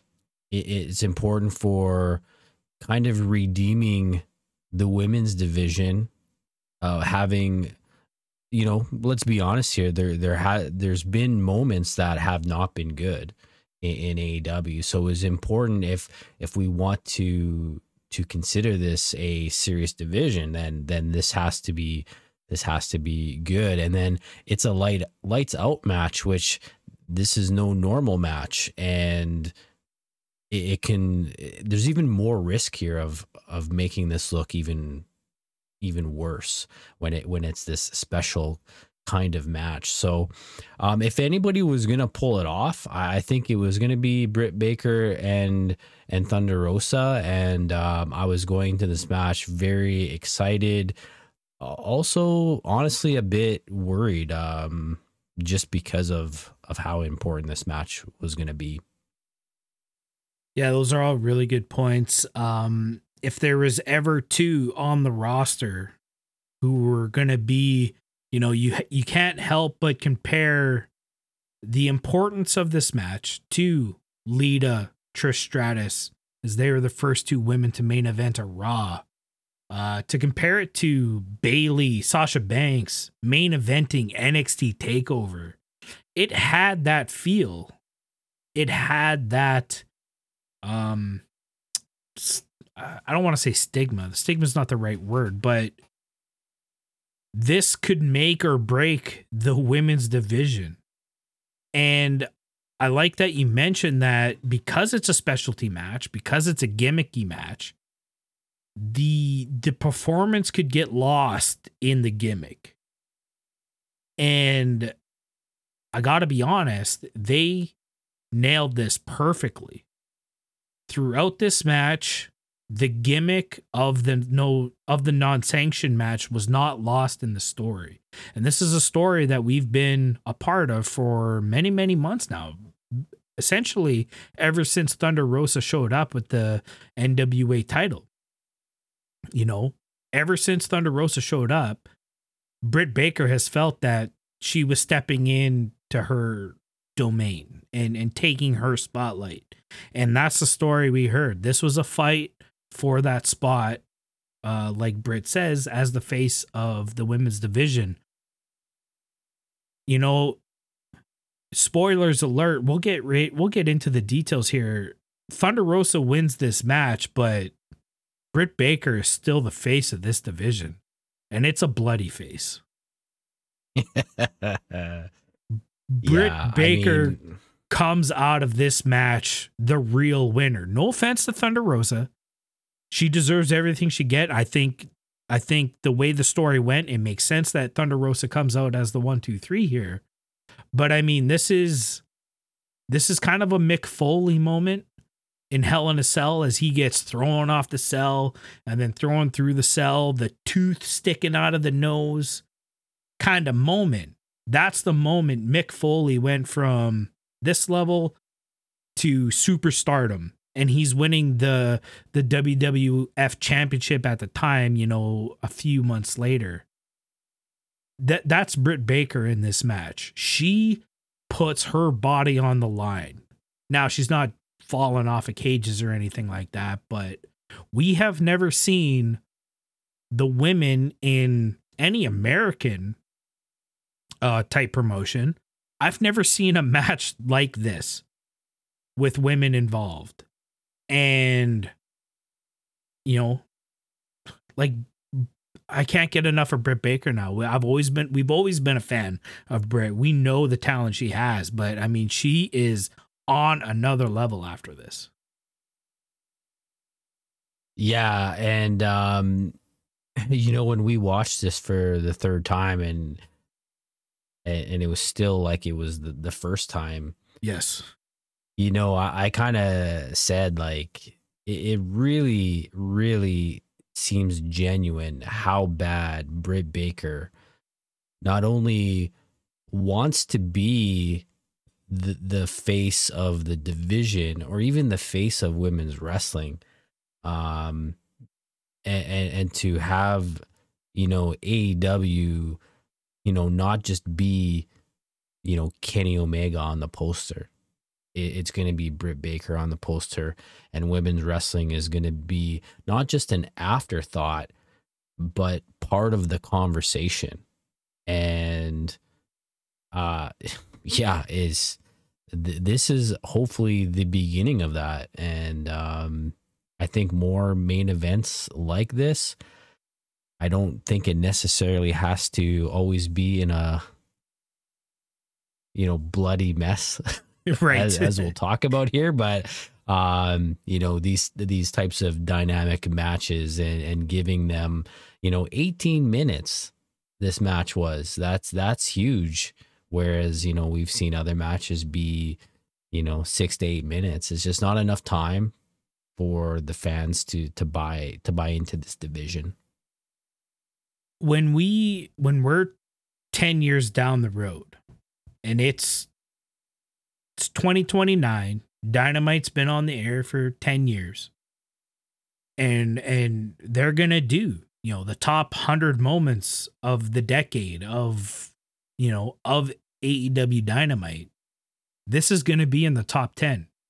I mean, we're very early in. We're only in the second year. There's going to be a lot of amazing moments, but if this match 10 years down the line, we're not still talking about, it's an absolute crime. This match is that good. And I'm saying it now, 2029, 10-year anniversary, top 100 moments.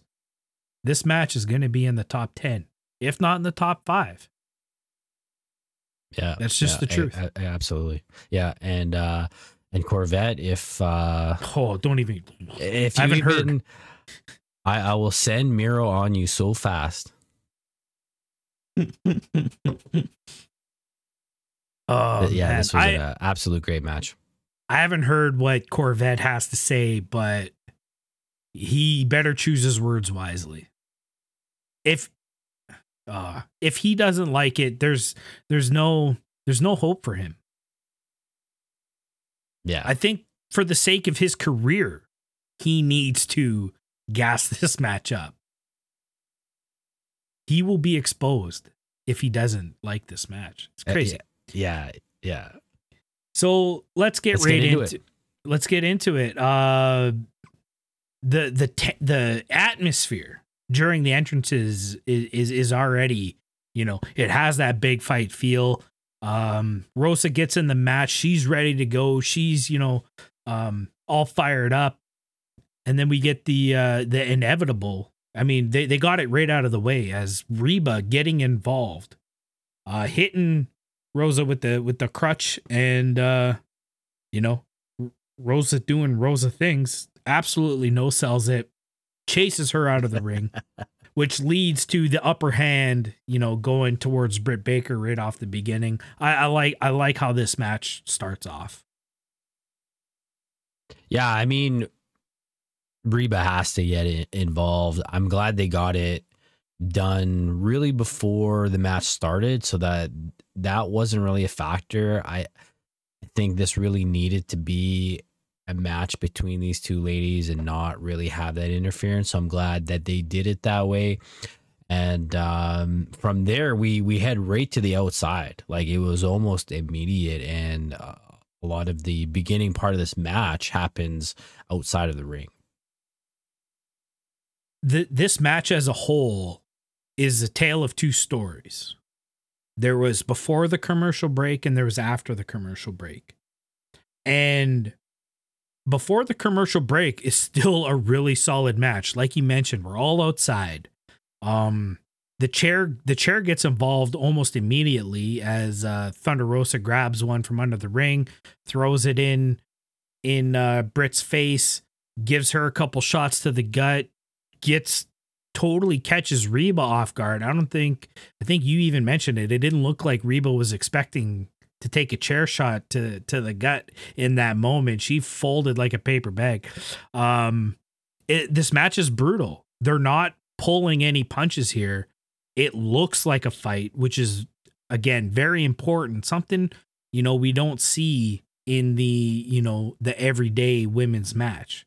We've criticized if these girls want to be taken seriously, they need to make it look more, there's more intensity in it. And that's exactly what we got this first half of the match. We go into the crowd and, they're fighting on the cement. It's something we don't see every day. This is all brand new stuff when it comes to the women's division. First half of the match is already better than anything I've ever seen before. But after that commercial break, it starts just before the commercial break. It's that first curb stomp that Britt Baker does to Thunder Rosa on the steps.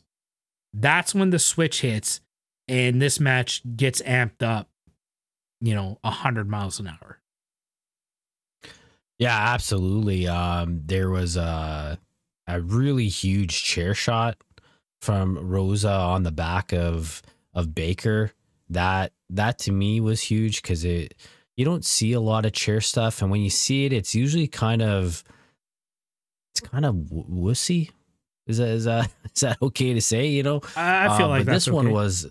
was all power. You heard it really loud in the mics, and you got like the perfect sell from Baker. Man, I'm sure it hurt. Like, I'm sure there was some pain there, but she did the perfect sell. And then, as you said, we get this curb stomp on the stairs, and really well done. And then what we also get out of this is Thunder Rosa is showing color. Now, not common to see color in a women's match. We have seen it, but it's usually, by an accident. Yeah. It's not really meant to happen. So like, for me personally, I'm like, this just got real. Yes. If they're blading, like, this just got real. I think it's a very important spot, is that curb stomp. Like I said, that's the moment things go up a bit. While Thunder Rosa is doing the job, if you will, we get a great distraction by Baker and Reba as they start filling the ring with some chairs. Like, this whole match was thought and laid out. I would love to know who the agent was in this match, because it's a very subtle thing, but it's very important to the flow of the match, and allowing Thunder Rosa to be able to show that color is like, let's get the camera on Baker. She's doing Baker things, talking to the camera. Let's fill the ring in with the chairs as we get set up for the next spot. Things kind of cool down a little bit during the commercial break. It's just kind of some regular wrestling. Now, if you guys are watching on Fight TV and you're not exposed to the commercials, or even if you're watching on TNT, we're watching picture in picture, everything looks pretty innocent. It's just kind of the regular match going on. But then we come out of that commercial break, and like I said, the tale of two stories. We come out of that commercial break right into this superplex onto the pile of chairs. Like, we don't even see superplexes that often from the women. Never mind onto a pile of chairs. It was that, like, again, I'm still doing homework while we're watching this on Wednesday. This spot hits, it catches my eye. I never touched my keyboard for the rest of the match. And like I said, it's, 4 more viewings after that. This is huge. This is a huge spot. And like, every time I'm curling my back just thinking about them landing on that pile of chairs. Huge. Absolutely huge spot.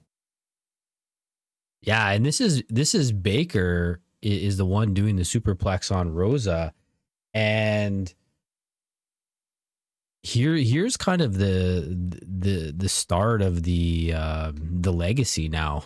I feel, is this move right here, because I think Baker takes the worst of this one. She gives the move, but she's the one that really lands on these chairs the hardest. And it's just one of those moments. It was just like, wow, respect. Like, that is a big move. It's a scary move. Like, I'm sure there's even men that will not do this move. So 100%. Yeah, just total props there. As the match rolls on, Reba bringing a ladder into the situation. Everybody's taking everything. Like, I really feel like there wasn't one gimmick within the match that both girls didn't take, I guess, is what I'm trying to say. Thunder Rosa takes the kind of the reverse Russian leg sweep into the stair, or into the ladder.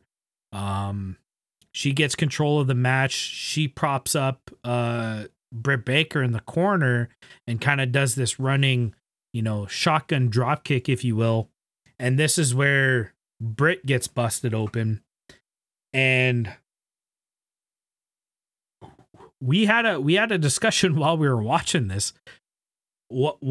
Did she blade? Did she actually, is that actual blood?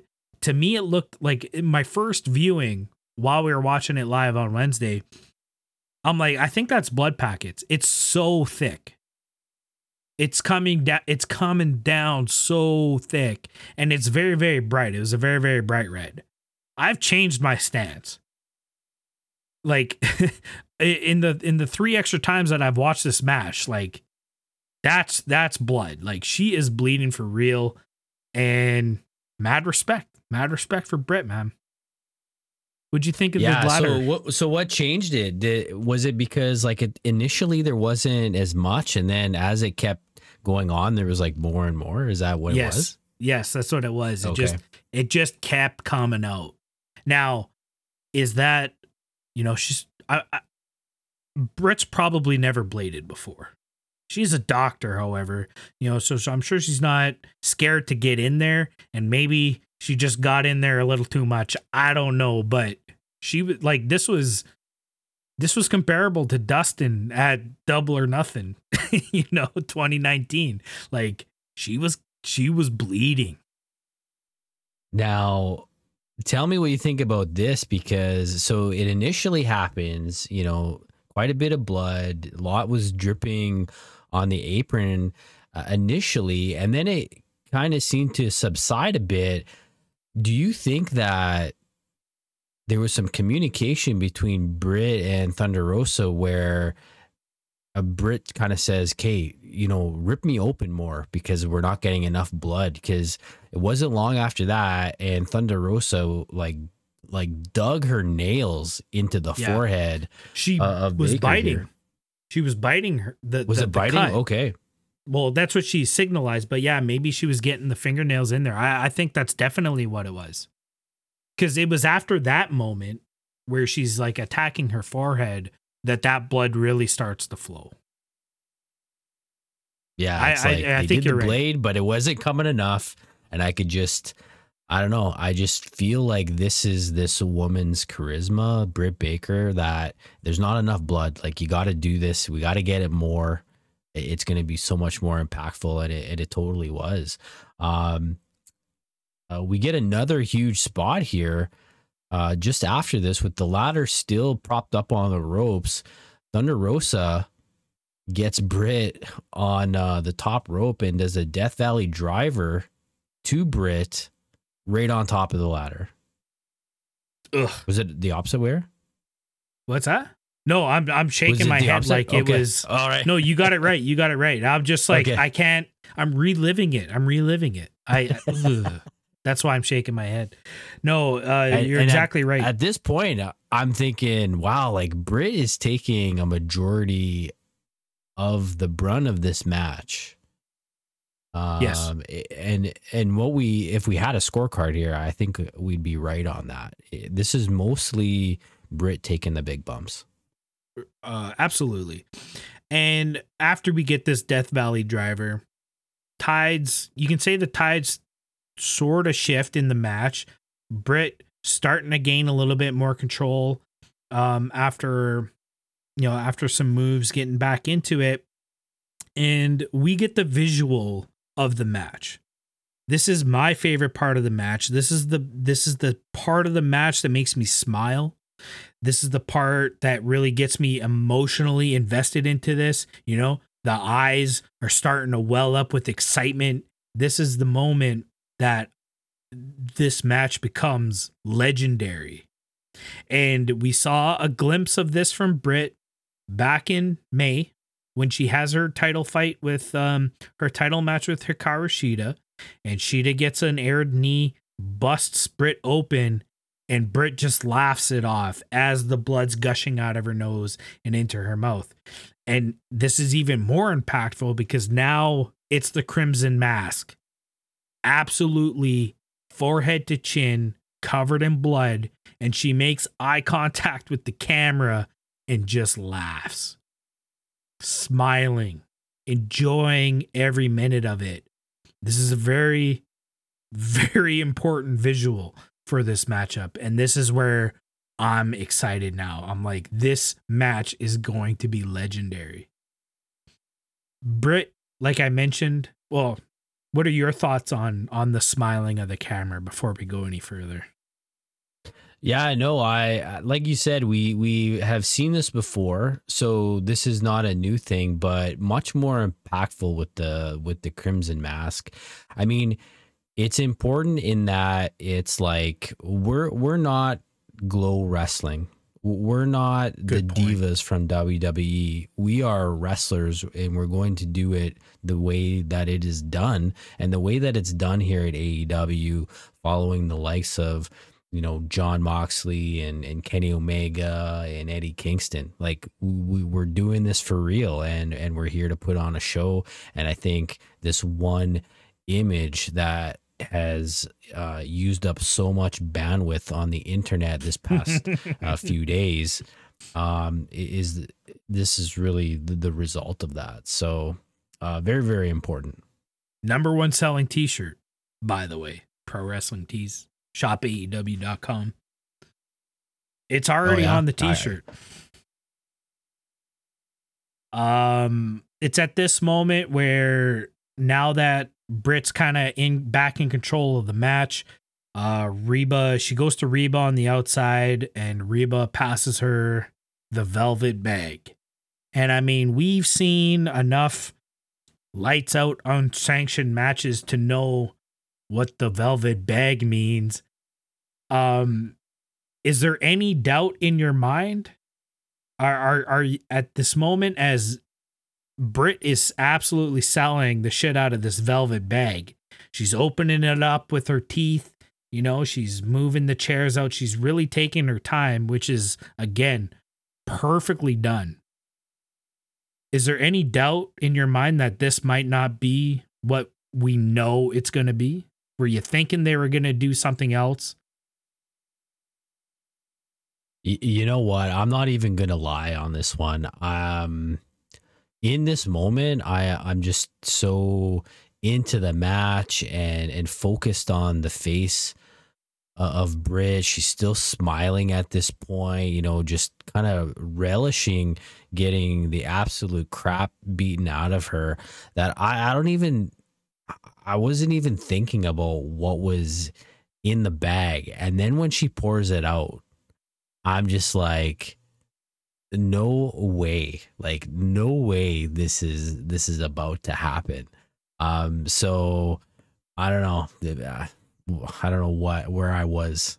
I was in La La Land. I should have known what was going to happen, but I mean, if this is John Moxley with this bag, I know what it is. It's not marbles. It's not marbles. It's not Lego. Yeah, it's not Lego. Good reference to Nakazawa. Love it. So, yeah. But yeah, no, I did not even realize. I didn't put two and two together here. So, I mean, I'm like, I'm going to be honest here. I'm thinking at this moment, are they really going to do a tax spot? Really? They're bringing the tax out? And then she pours it out. And now my mind goes to, well, who's taking this? Because we all know the unwritten rule of wrestling. If you set it up, you're going through it. And at the same time, Britt's already taken the ladder to the face, the Death Valley driver, some of the stiffest chair shots we've ever seen in women's wrestling.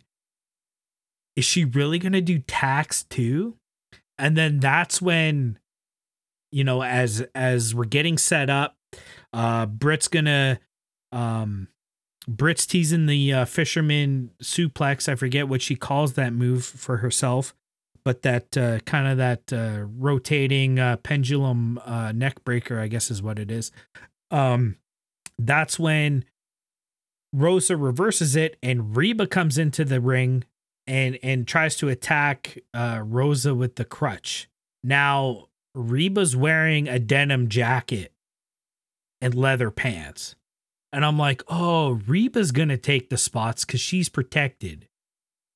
She could very easily be wearing some kind of, cardboard or, metal plate under her jacket so that it's not as bad.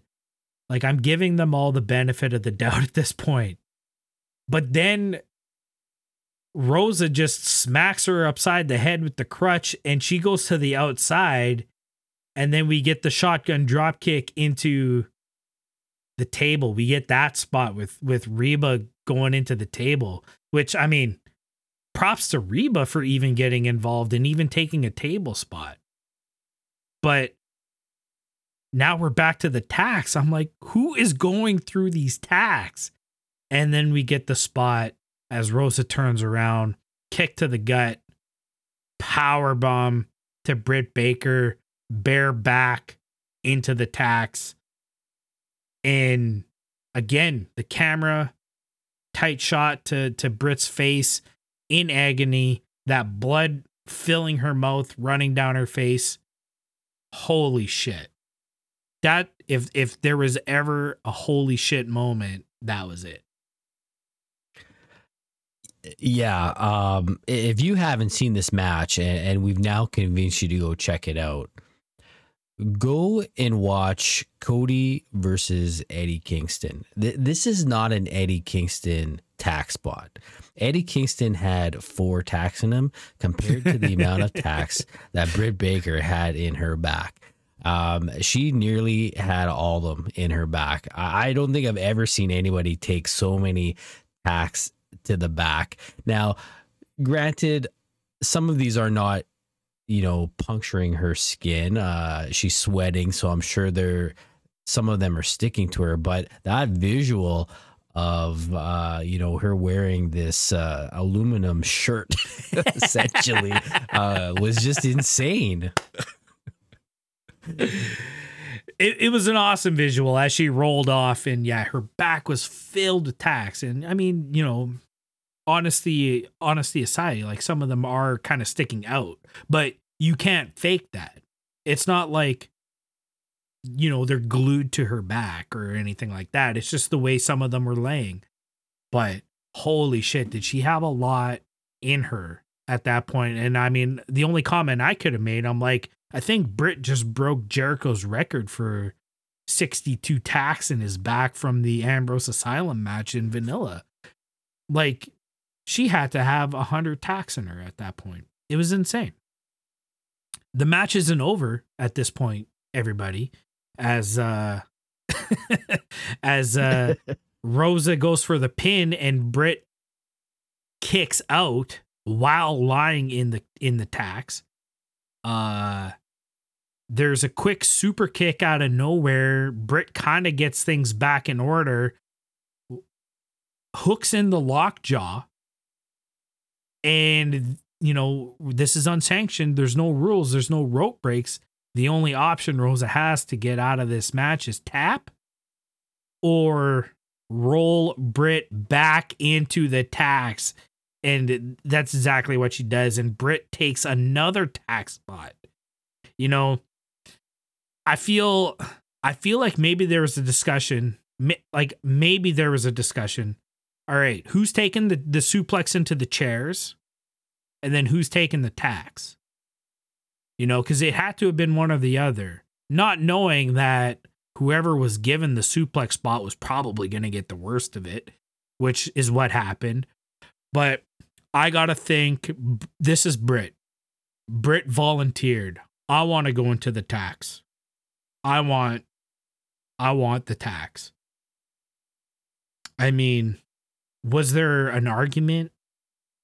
Did Thunder Rosa come back like, well, wait, why do you get to go through the tacks? I can't say. We don't know what happened behind, closed doors or whatever, but I feel Britt volunteered for this. Yeah, and I mean, this really kind of makes sense now that we know the outcome. With Rosa winning this and Britt with another loss, Britt really is the one that benefits from this match. Rosa's gonna. I'm not sure if she's going to get a title shot out of this. She does have other commitments outside of AEW, and Britt is kind of the mainstay here. She really needed to come out looking, that we keep coming back to the face of the division. That's really what we get out of this is, like if anybody's gonna lead this women's division charge and make it legit, it's Britt Baker. For sure. You mentioned the ending. We go into the ending shortly after the second tack spot as, the girls get out to the apron. Britt's climbing the rope.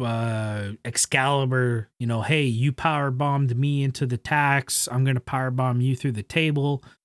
Rosa reversing it. And she drops the Fire Thunder driver off the apron through the table. 1, 2, 3.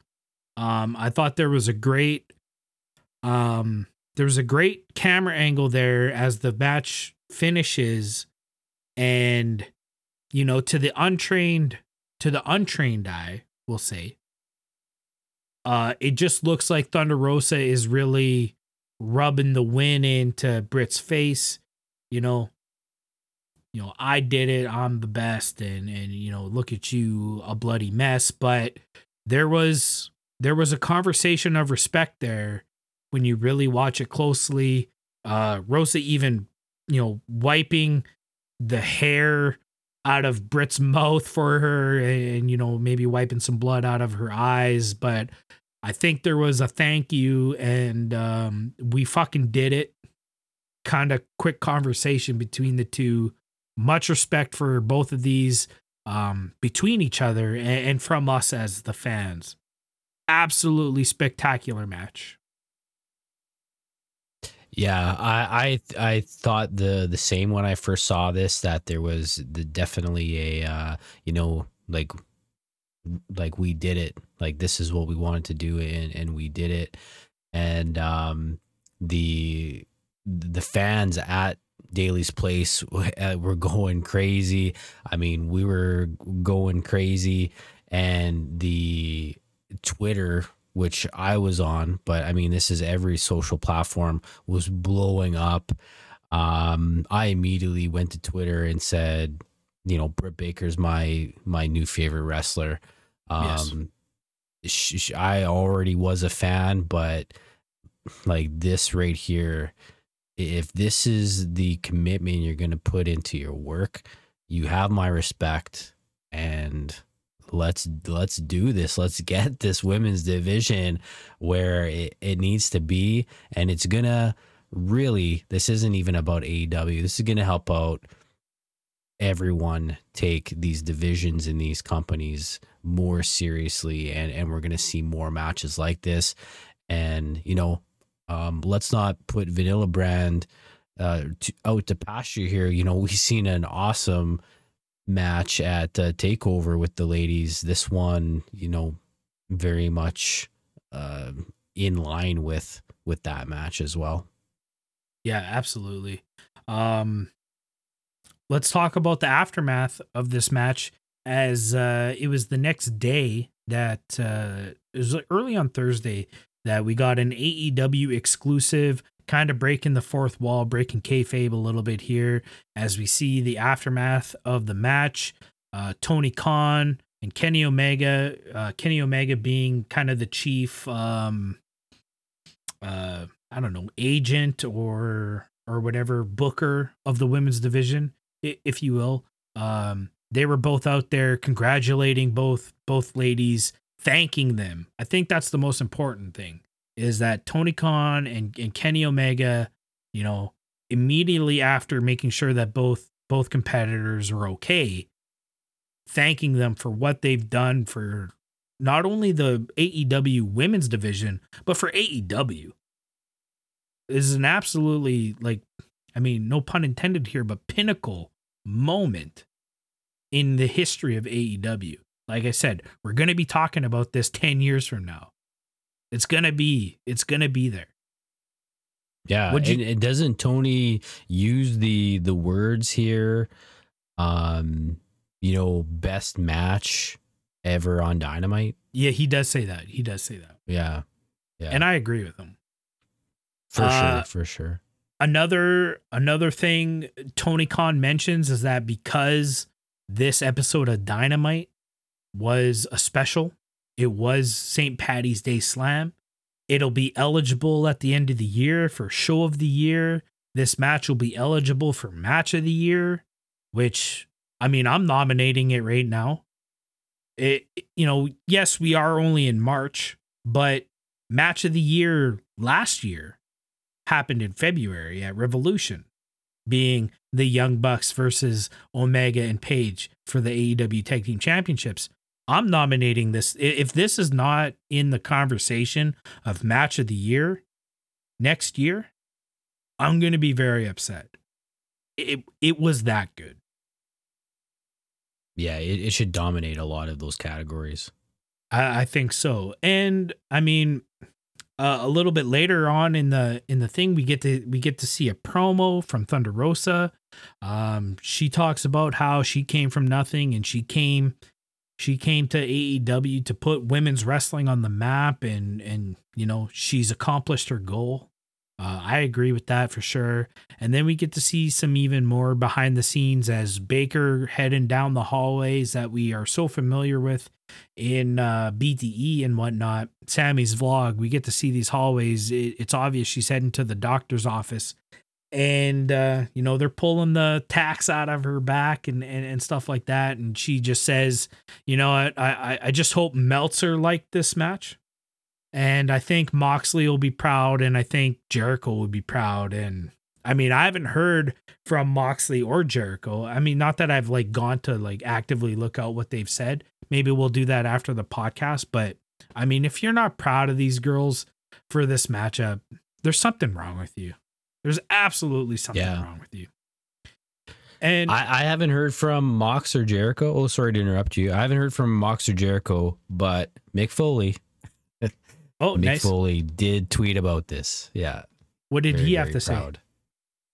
Oh, it's just a little video of the match. I think it might have even been paused on that image of Britt, and then the camera just kind of turns and he gives a thumbs up. Awesome. In approval. That's really cool to see because, I'm kind of comparing in my analysis of this match. I kind of compare Britt to Mick Foley. So that's really cool that Mick Foley kind of sees the parallels. Britt mentions, I hope Meltzer liked it. I was very curious in how Meltzer was going to react to this match. The ratings are in. The infamous star ratings are in. Meltzer gives this match 4 3/4 stars. It is the 9th, I think it was 6th or 7th highest rated match of the year. I think the only thing holding this back was that it wasn't a pay-per-view. I feel like I've read or heard from Meltzer before that, it basically has to be on pay-per-view to be a 5-star match at least. So the fact that this is 4 3/4 stars not being on a pay-per-view, I think that, in Meltzer's own sick little weird way, he knows that this match was very, very important to the business. And I'm glad that he showed it the respect it deserves. I feel like he could have just thrown it the extra 1/4 star. Who's it going to hurt? It was definitely a 5-star match in my mind. Yeah, that logic makes no sense, and I think Meltzer needs to change that. A match is a match. If it was on Dark and it was amazing, then it deserves the rating it deserves. So, let's not you get too down on this. Very, very deserving of what they got. I think they should have had the 5. The 5 is kind of the would you say it's the ultimate kind of score there? I think they should have just got that. But you also mentioned that the Exploding Barbed Wire death match got a 4.5. So this beat out Moxley and Omega. That's how huge this match was. Yeah, very, very Very well deserved, but I think they got shortchanged a little bit. I think this is a 5-star match. Maybe we'll have to have Meltzer on the show and ask him his reasonings behind shorting them the quarter star, but that's a discussion for another time. If you guys haven't watched this match, go watch it. It's on demand on TSN up here in Canada. Download it. Pirate it if you have to. It's probably one of the only times I'll advocate pirating wrestling, but it's worth it. You need to watch this match. Do what you can to get a hold of it and watch it. Go to Twitter at Britt Baker DMD, at Thunder Rosa. I don't think those are actually the handles, but go congratulate these girls, man. They deserve it. I'm so proud of them. I can't wait to see the effects of this match and how it alters the future of the women's division in AEW. It's long overdue. And it's up to the next group, to keep the momentum going. Jade Cargill, Sheeta, Riho, Danny Jordan, Kylan King, they all have to step up their game now, because the queens are Britt and Thunder Rosa for now. And they set the bar. This is the new bar now. It is the new bar. We mentioned it at the beginning of the segment.